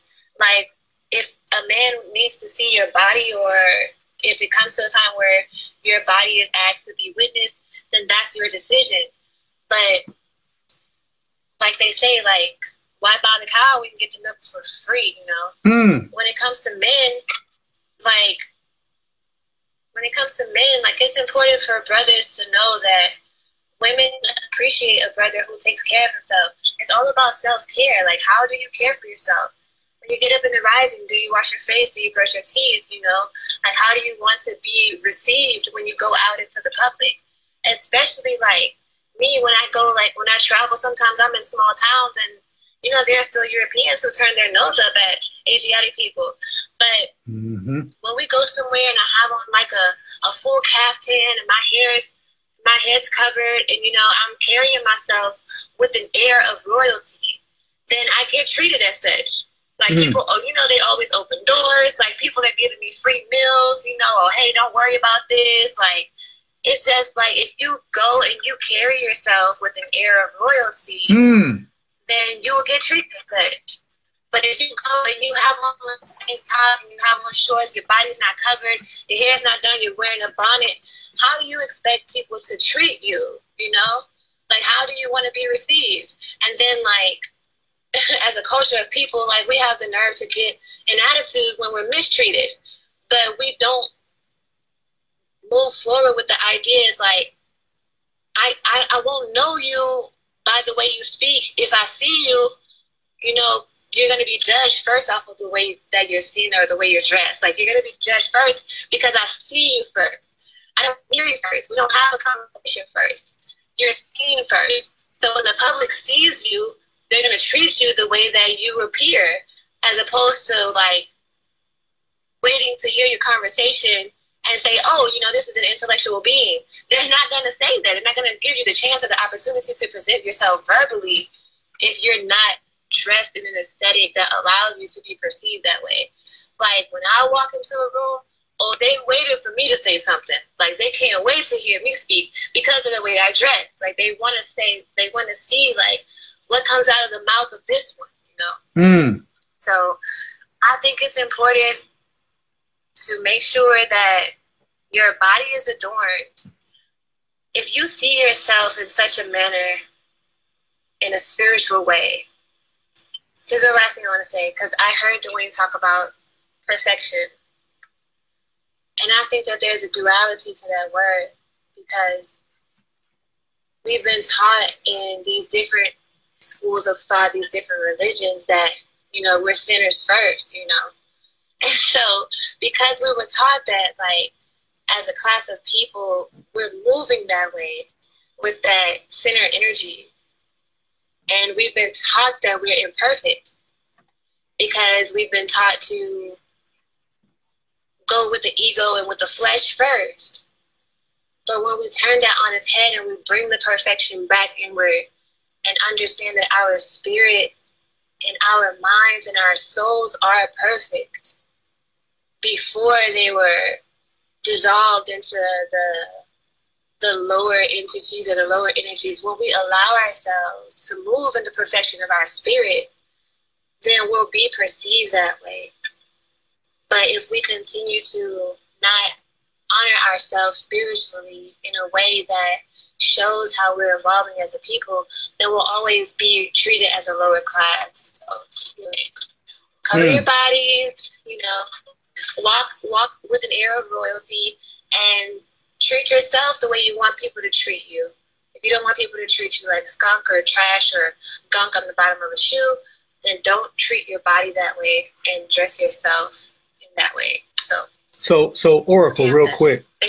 Oracle, real quick, then we can get to Simone. So you're saying that I just want to make sure I'm hearing this right. You're saying that the woman who's got the Daisy Dukes on with the ass cheeks hanging out, showing all the cleavage, you're saying that brothers aren't actually pulling up on her, having a Malcolm X, Assata Shakur, and conversation about the 9 minor chakras and the 21, or 9 major chakras and the 21 minor? You say they're not really going to pull up on her to have those type of conversations? It's my impression that the sister who dresses that way is not going to receive the brother who is having the Assata Shakur conversation. Okay. They're going to receive the brother with the camera out, like, okay, your booty's out, let me see you twerk. That's what they're going to receive. And I'm saying that from experience because it happened to me, you know, back in those days. Mm-hmm. And of course, like, even though I dressed like that, I still had enough class about myself to say, like, no, I'm not going to shake my butt for you. But I was received that way because of how I was dressed. Right. And when I learned that, then I'm like, okay, I want to be treated differently, so I'm going to dress differently. So yeah, I mean, I don't think unless it's you or D and you pull them up like grabbing a sister by the elbow, like he says, you know, can I tell you how you dressing like this is not really, you know, whatever. So it just depends on what brother is approaching her. I guess I would say that. Got you. Simone, we want to get to you and then the men. But Empress K over here says, Empress K 730 says, it can be wintertime here. I'm fully covered and men still act the same. I think it's what's in your head. She says she can be fully covered and men is still savages. They still coming at it. Okay. I can't disagree with you. I mean, I don't know. I'm not a woman, but I've seen women fully dressed and there are some ignorant men out here. So I get that. Simone, do you want to add? I'll add, and I'll be short and sweet. I just want to say, just from experience and from my lifestyle that I live, you know, I'm not a person that always dresses myself covered from head to toe. I'm a very flamboyant person at times. It just depends on the mood that I'm in. But I get hollered at and I get, you know, accosted by men, whether I'm in sweatpants and a t-shirt, or whether I'm in, you know, my jean shorts and, you know, a cut off top, you know.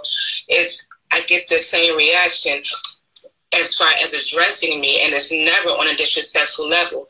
But when they speak to me, they realize that they cannot have a mindset to be able to disrespect me. I don't allow that. I don't allow that in the way that I speak to them, because I respect them, and I don't allow them to disrespect me because of any kind of thing that they may think on the onset. I know that, you know, appearance matters. But whenever you come with the mouthpiece that I have, and whenever you walk with the kind of standards that I walk with, like I don't have the slouching shoulders, I don't have the sunken head, I don't have any of that. I walk as if you should respect me whenever you speak to me. So no matter what I have on, you do see royalty. You don't see a person that's slacking in anything. And then when I open my mouth, it's even more to give. So it's not as if I'm dressing for anybody or anything. I dress for myself. I look in the mirror, and if I'm comfortable that day and what I have on, I'm not dressing for anybody's public. And it's a difference in the mindset of a lot of women, where they dress because they want to be seen. They think that that's the best thing that they have to offer. Or, you know, they're trying to dress to appeal what is the most popular thing. Whereas though whenever I get dressed, it's because how is Simone feeling today? Do I feel like I want to, you know, have on my joggers and my sneakers and my wife beater and come out in my new energy and, you know, go out there and do my best thing? Or do I want to come out there and, you know, some leggings and a flip-flop and, you know, something that's, you know, not as loose, but I'm not showing anything. I'm not giving the impression that, you know, I am giving off sex. I'm giving off who I am and what I'm feeling for that day. And I think that it really carries on whenever that person who is even trying to approach you is able to speak with you. Because not everybody feels comfortable speaking to somebody who is all the way covered up. They may feel like you're shy or you're not approachable, or that person who is totally flamboyant and has their ass out and their boobs out, and it's like, well, maybe I'm not good enough for her. But whenever you carry yourself in a certain esteem mentally, it shows on the outside.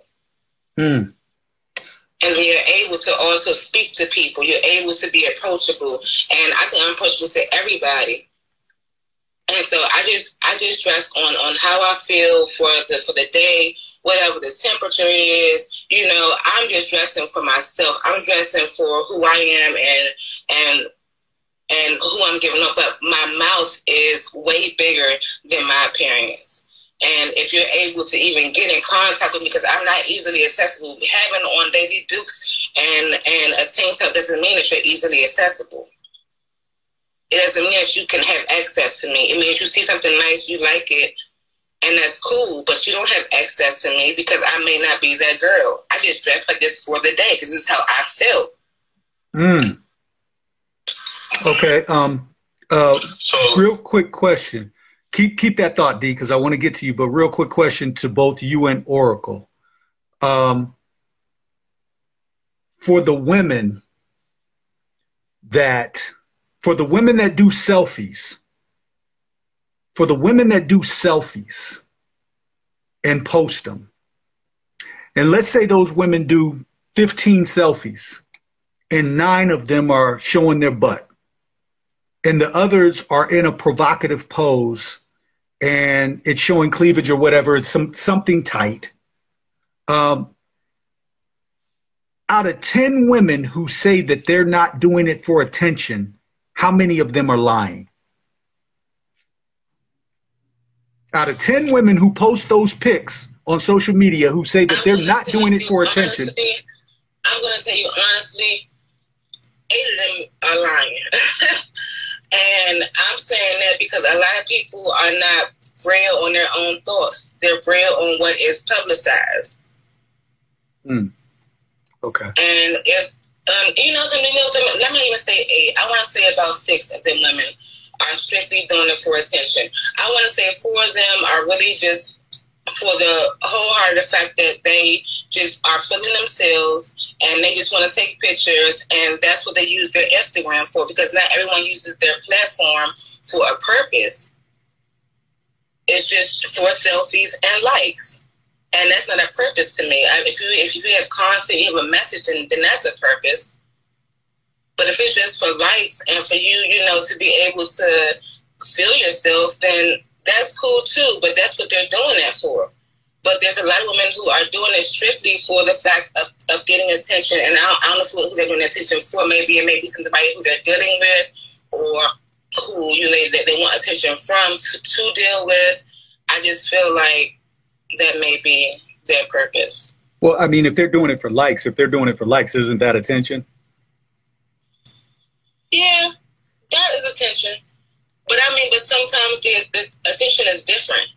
Gotcha. I feel like the attention may be different in a way that you're doing it, because the social media was built for that. It was built for you just to, build a following, and you're trying to build a following, so you want the likes. And it's not because of, how can I word this? I don't know. Maybe I'm wording it wrong. I don't want to do that.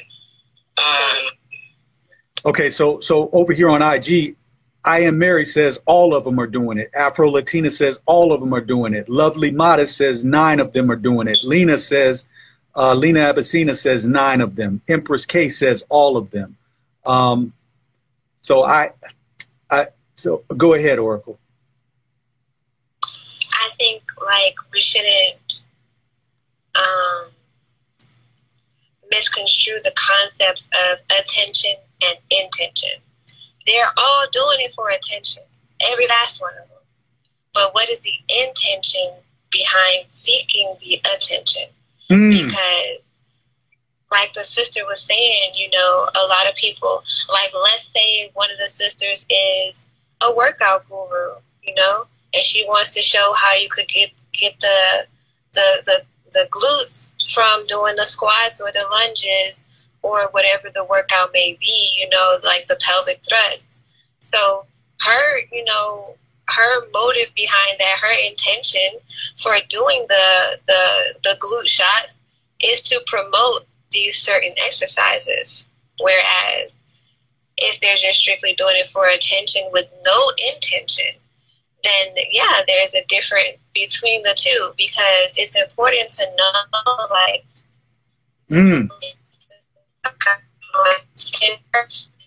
You breaking up, Empress. Oh, I moved it. Okay.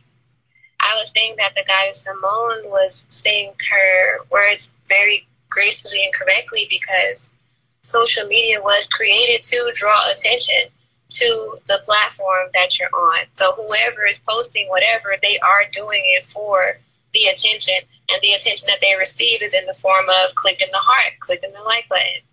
But what is the intention behind what's being posted and what's being stated under the post? So, yeah. Well, and also the other thing is, outside of the likes, is that DM too. But D, go ahead. Yeah, because people getting in them DMs too. DMs. Go ahead, D. So this is a great conversation. You know what I'm saying? Well said, Simone, and I respect you, communicating your perspective so well. From my perspective, the way I see it is, I would say that all 10 is doing it out of attention. And although the platforms were created for the sake of getting attention, that's the case for anything. When you walk out your house, you're going to get attention. You know what I'm saying? Attention doesn't have to be lustful attention. It doesn't have to be, a low vibrational attention. It doesn't have to be, any type of, specific type of attention. So what we're trying to do is get attention for the sake of communicating something. So it's really about communication and connection. And so just like in real life, when you throw a pebble out into the ocean, those ripples, those ripples can come back as a tidal wave. That's the way energy moves. That's the way energy works. The universe is responding to what you're putting out.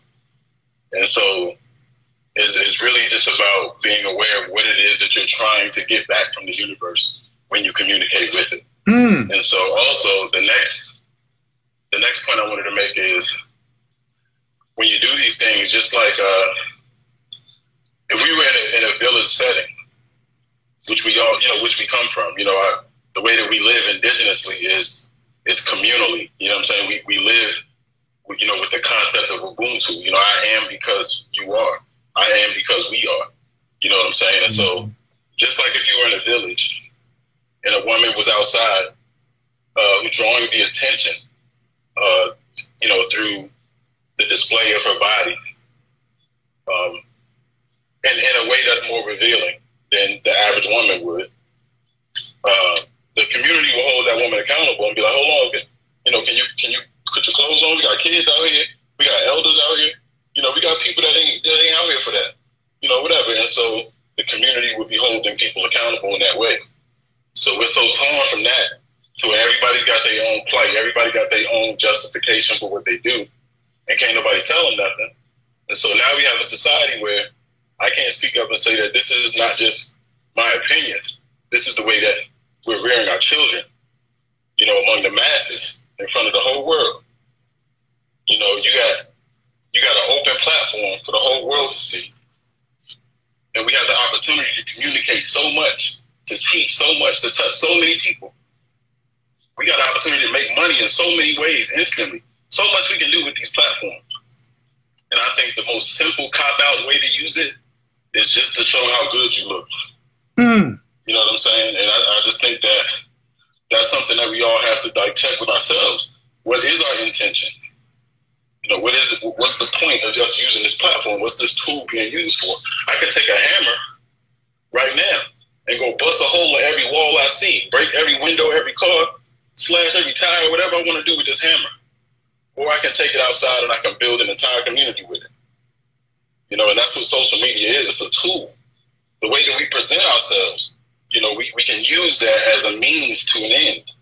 You know what I'm saying? And that's how we should be thinking about the way we represent ourselves. God damn, D, on fucking point. Oh my goodness.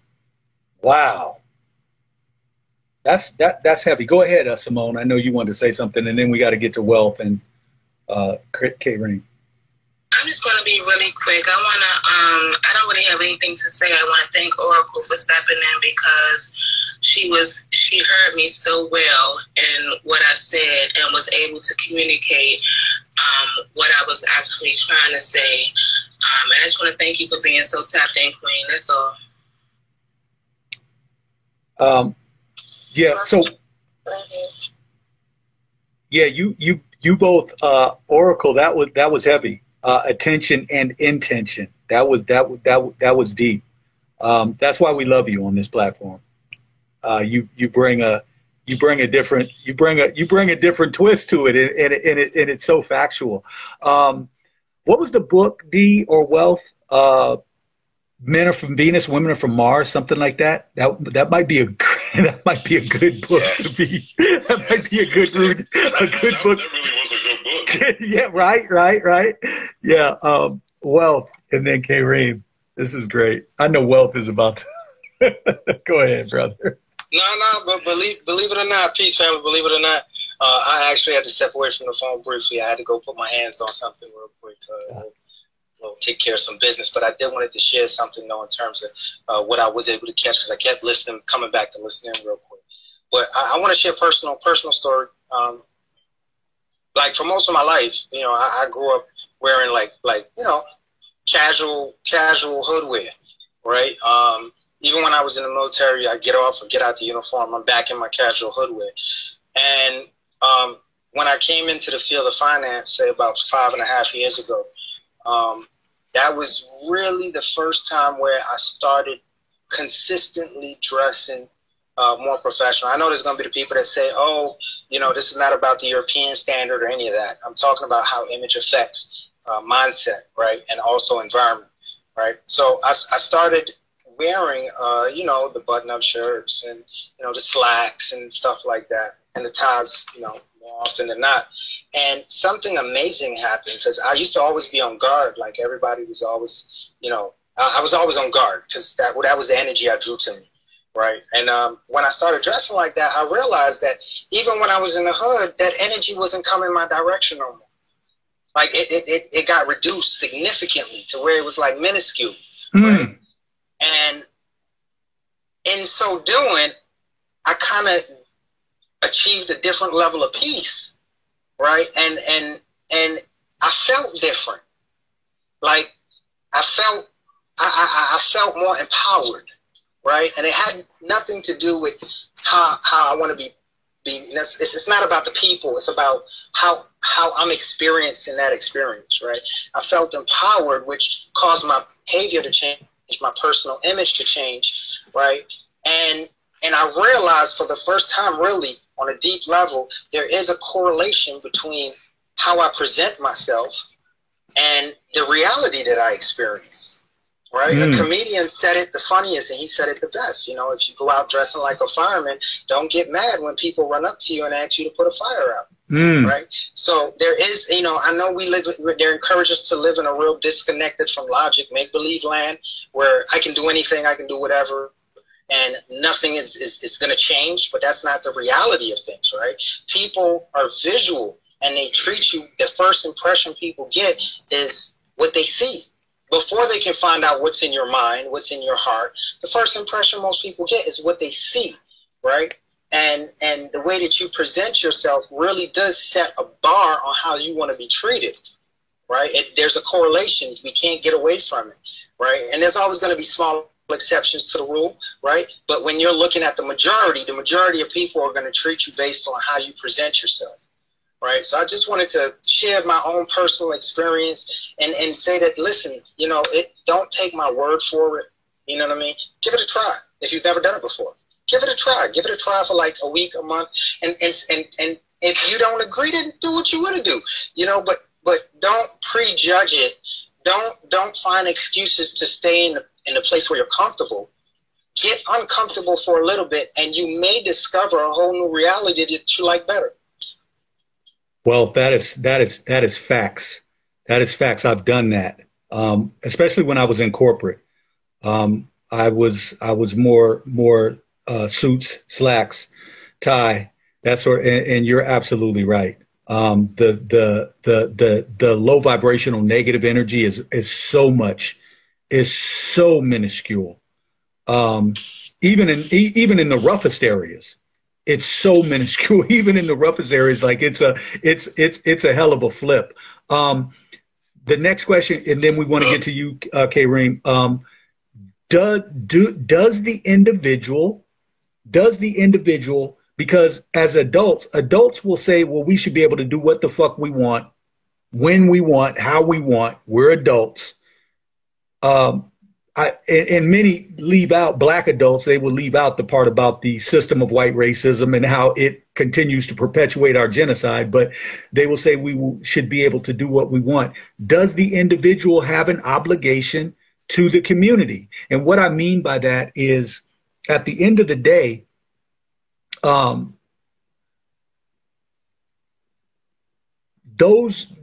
sisters who twerked on that goddamn cop car and that video went out to the rest of the world, it doesn't matter that I don't know them as a black man. It doesn't matter that there's no personal connection with us. But that Chinese man, that Indian man, that European man, that Arab man, in their mind is that black men are weak. You got your women out here doing this. So if you can't even protect your women or stop them from doing this, then we know you can't stop us when we rape them. We know that you can't stop us when we exploit them.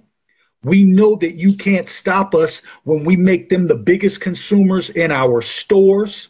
We know that you can't stop us.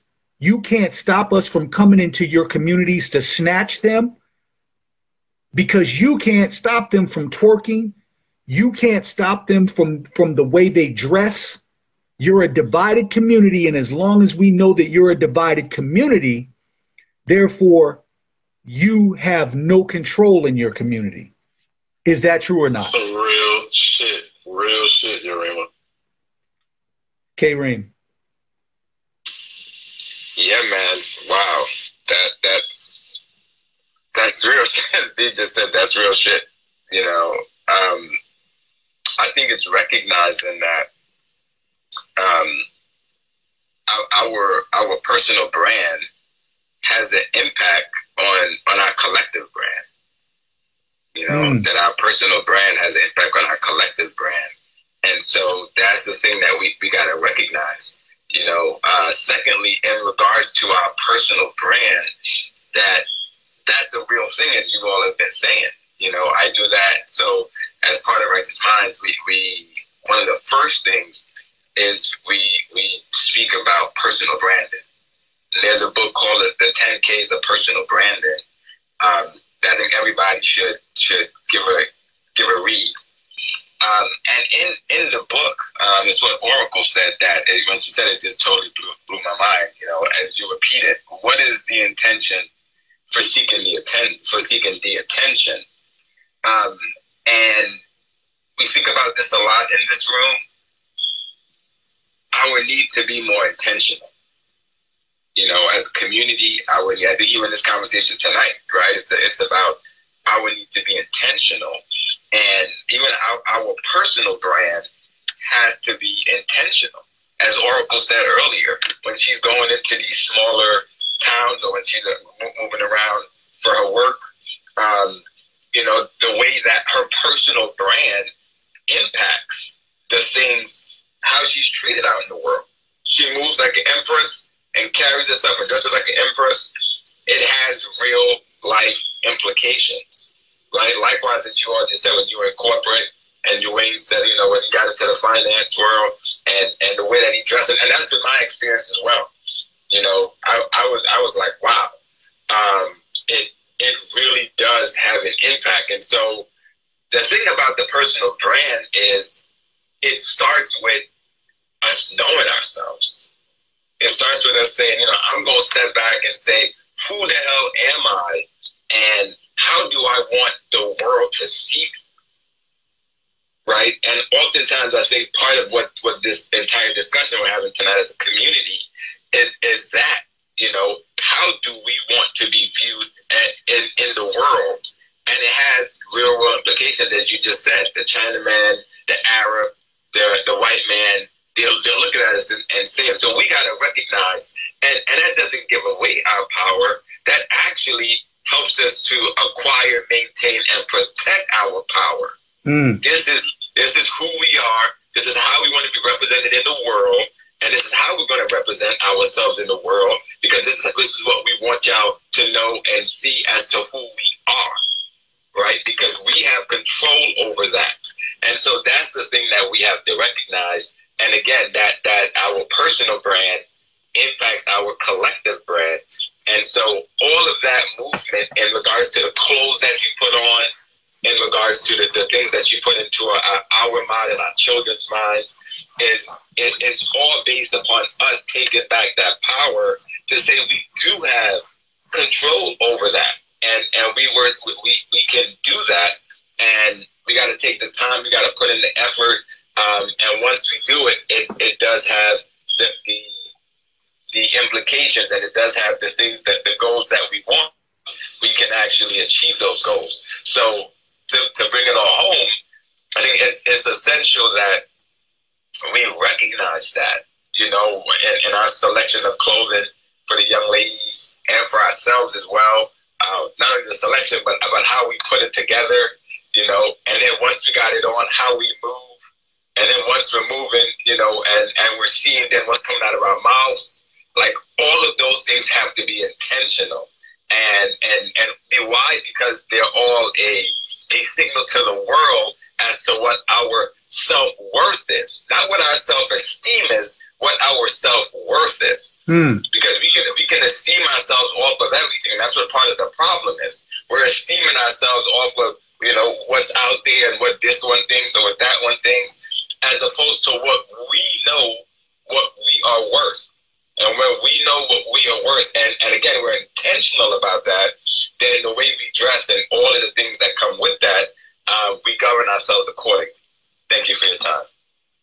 Hey, yes, sir. I want to get the IG family involved too. So Afro Latina, as far as the selfies and stuff, Afro Latina says it has been proven it's a virtual safe space without judgment, which is destroying our women and girls.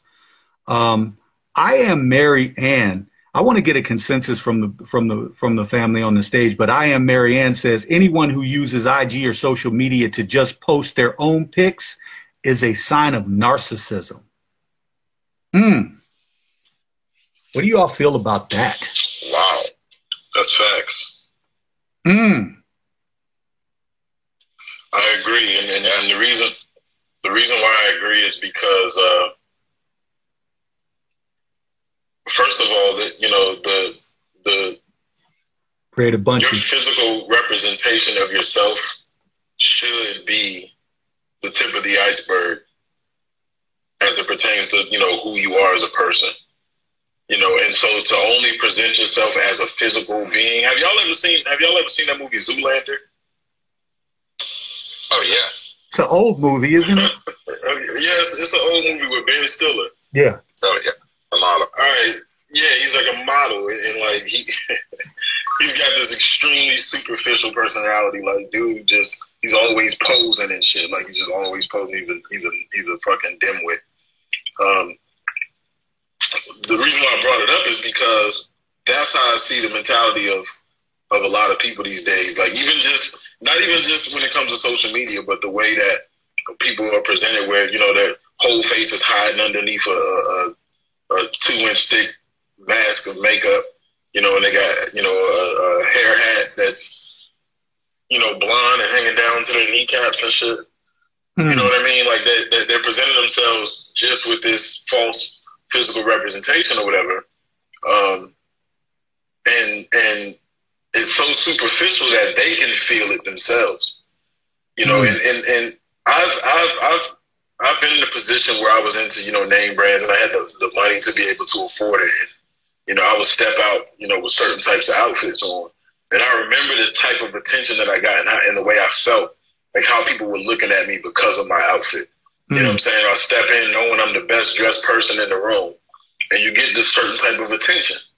And anybody that knows how to read energy, you know what I mean by this attention, where you know these people are looking at you because of what they see.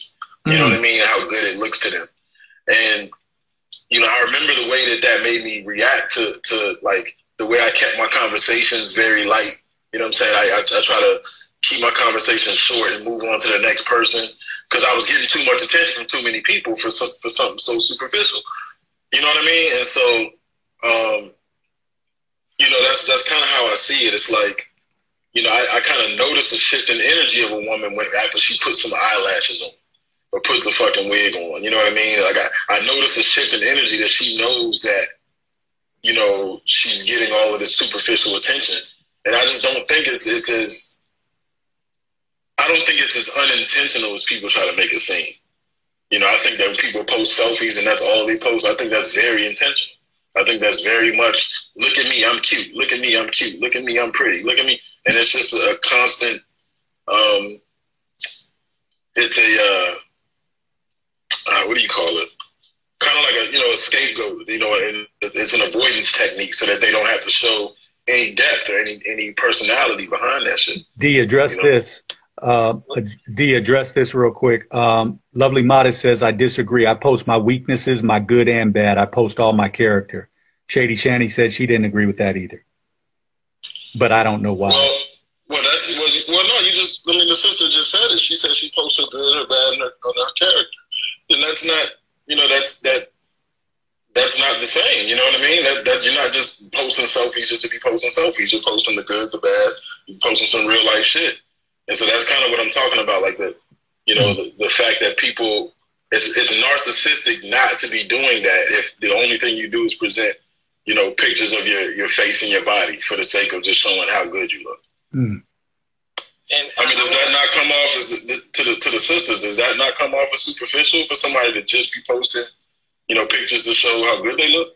And I want to go ahead, but I want to get Bola Neely because she just came in, and I'm gonna. You all can hold the room, but I got to get off here in a minute. But I want to get to her as well. Go ahead, I'll make it real short. If we just understand the story of where the word narcissistic came, the Greek story of I can't say that word properly. I get tongue tied, but you know what I'm talking about. The root word of narcissistic, see, there you go. It's starting to happen. But you know that individual, right? The story of him was he fell in love with his image, right? Yeah. Absolutely fell in love with his reflection. And the thing about someone that's narcissistic is that they're so in love with their image that anything that they perceive as an attack on that image, they will violently defend against. Right. So, I mean, someone that's narcissistic constantly posting pictures because they need the whole world to fall in love with them the way they fall in love with themselves.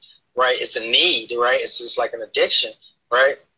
That's a weakness in character. Right. The whole world doesn't need to see this. The social media thing convinces us that the whole world needs to see every detail or many details about your life. And the truth is, a lot of those things are supposed to be intimate things that you share with the people that are intimately close to you in your life. And I'll leave it at that. So what's the verge of? Because Lovely Modest, I agree. Lovely Modest says, I do love me, though. I really do. I agree. Lovely Modest, I love me too, but there's that doesn't fall into the line of narcissism. Self-love is important. If you can't love outside of yourself, if you definitely can't love inside of yourself. So, Bola Neely, please, Empress, welcome. Thank you. And I just wanted to contribute to the conversation. I've been listening for a while, and I definitely think that there's a thin line between narcissism and self-love. And if a person is going to post a bunch of pictures of themselves, then that's more so narcissism and basically them feeling some sort of insecurity or lack of self-love, actually, because they're looking for validation from outside. They're looking for the likes, the approvals, the comments and the DMs and all of this stuff. Otherwise, they wouldn't feel the need to display themselves in that way. When you love yourself, then you don't need outside validation to sort of affirm what you already know. And for me, it's actually like I sometimes feel uneasy when people put too much attention in terms of my outer self, because I know that the body is like, I look at it as basically like a temple. It's the house that we live in. But I know that I'm not my body. I know that I live in my body. I'm my soul. So when people put that sort of focus on the outer, to me, it's kind of like you're reducing yourself because you're putting attention on something that's physical when you're a spiritual being. So I just find it problematic. But I just wanted to add my 2 cents in terms of, it's definitely narcissism, and it can be very detrimental, to people. Like, I don't know if you heard the story about, I think it was like 28 or almost 30 women that were flying from Dominican Republic to Atlanta, because they went to go do surgery. They went to go do the Brazilian butt lift. And, you know, and this is where all of this, like, you know, outside validation and this, like, you know, lack of self-love sort of leads to. It's like, you know, some people may argue, oh, you know, they're doing it because they want to feel good. But I don't think so. You know, they want that attention. They want, you know, whether it's attention from other women, you know, telling them they look beautiful, or from, you know, males that are, you know, like hollering at them and everything like that. So I feel like, yeah, that's something that is basically putting their life at risk. So it's just kind of like, where does it end?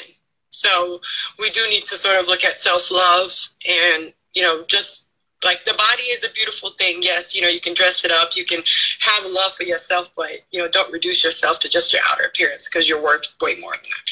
Thank you. Yes, sister, yes.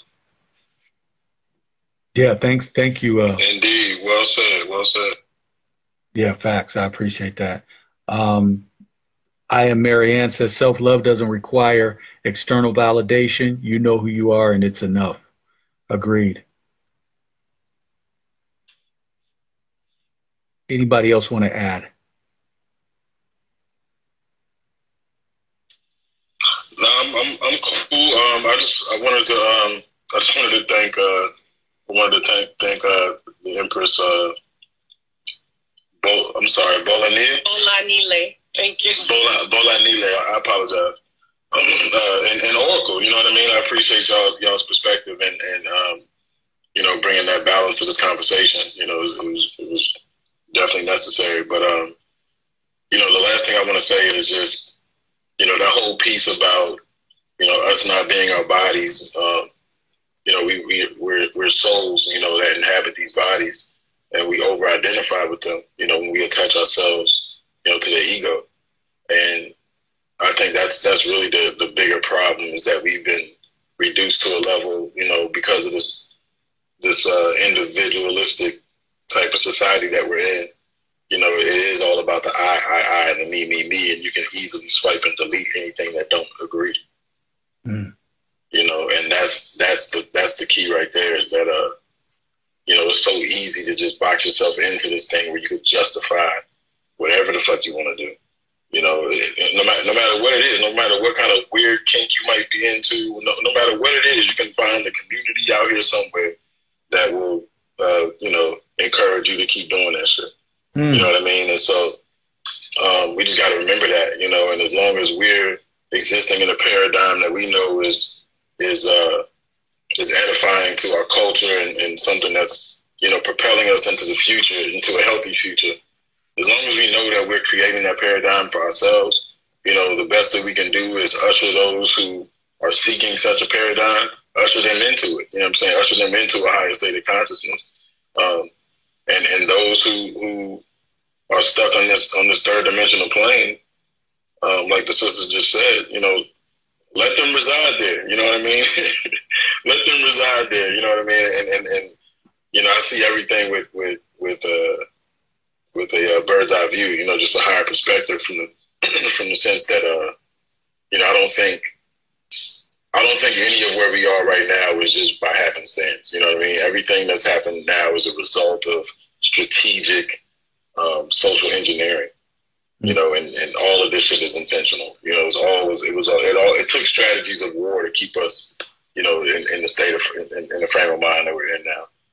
You know, it wasn't by happenstance. So, you know, with that being understood, it's like, you know, it makes sense that there's so many of us that are just, you know, dumb, deaf, and blind, and just with the shits when it comes to just going with the status quo. It makes sense. When we're talking about the 50s, man, you know, they done did a lot of work on us since the 50s. Facts. That's a lot of effort, you know, they put into getting us where we are. And so, you know, with that in mind, you know, I'm glad that there's those of us here who survived that. You know what I'm saying? We're the last of the dying breed. Now, you know, it's time for us to be fruitful and multiply.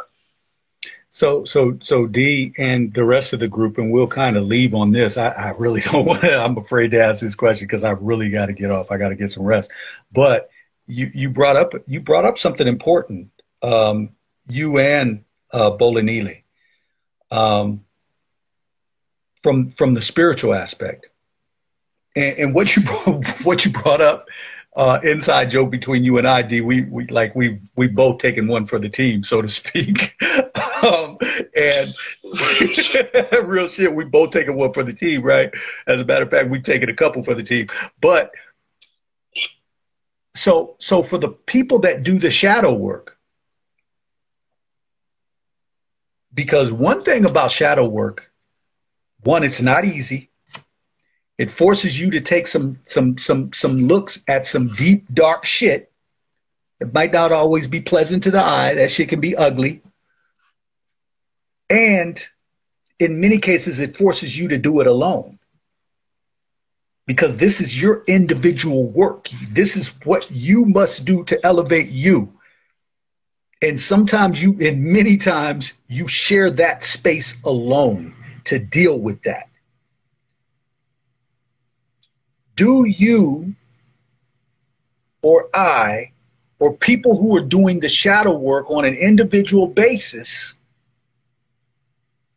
do those people have an obligation to community when they've had to do the work individually?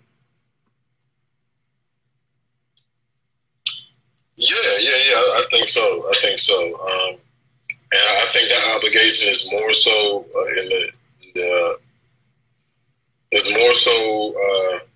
by leading by example.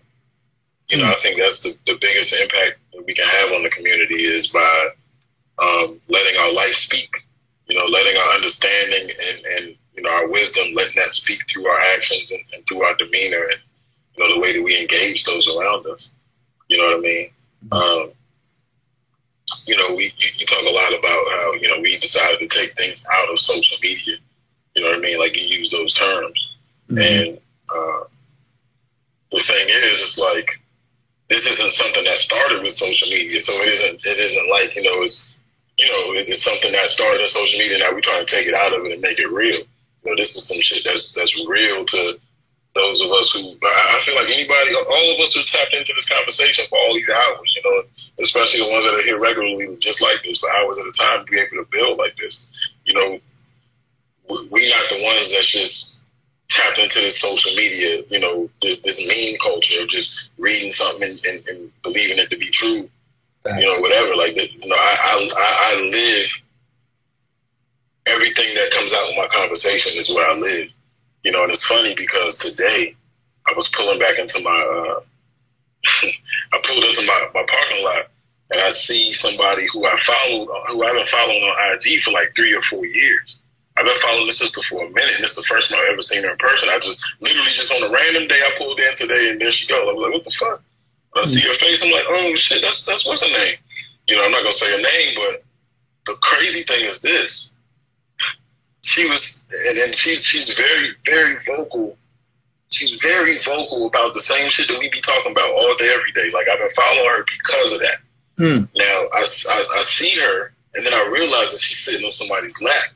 The lap that she's sitting on is the neighborhood tranny dude that be walking around here looking crazy. Like, she was sitting on a dude's lap. But this is like a real live, like, let me tell you something. Like this, I'm talking about, you know, when I say that energy, like, she be that energy on social media. Yeah. Like, for real, like, I never would have thought she'd be talking about these bitch ass niggas out here that's feminized in DC.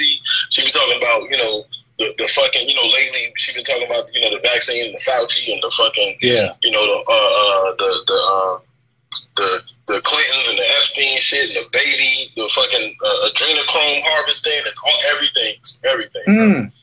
And so to see this shit, I mean, it really did blow my mind, but then I had to snap back to it. I'm like, everybody is not who they post to be. You know what I mean? And so shout out to the real ones, you know what I'm saying? Because, you know, we're the ones that really have to go out here and bear that weight, you know what I'm saying? So to answer your question, bro, I feel like just to go out here and to represent, you know, to represent what we're about, you know, and to do so without having to preach to everybody, you know what I mean? Because everybody ain't ready for it. We can't cast pearls among swine and expect something to happen. You know what I mean? So I just think to walk in that glow, you know, and make sure that, you know, when it is time to represent, you know, verbally, you know, to speak up on the shit, that we do so with intention. Thanks, bro. Yeah, I totally agree. Totally agree. I pulled a Urema on that one. You were like, everyone's not who they're supposed to be. I said, Yeah, D was nice. Yeah, that was nice. I agree.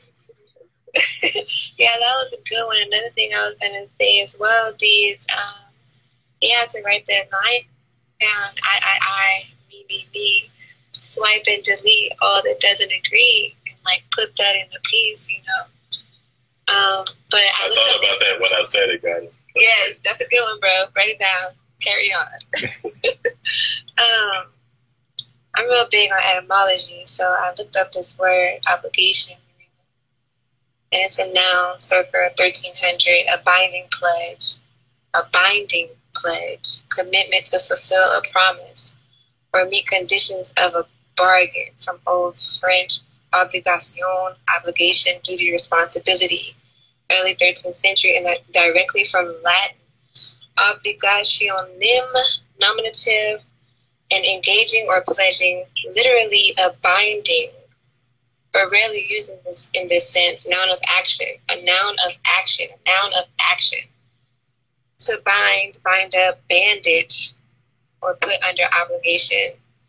The notion of binding with promises or by law or duty. So immediately I began to, of course, a noun of action, right?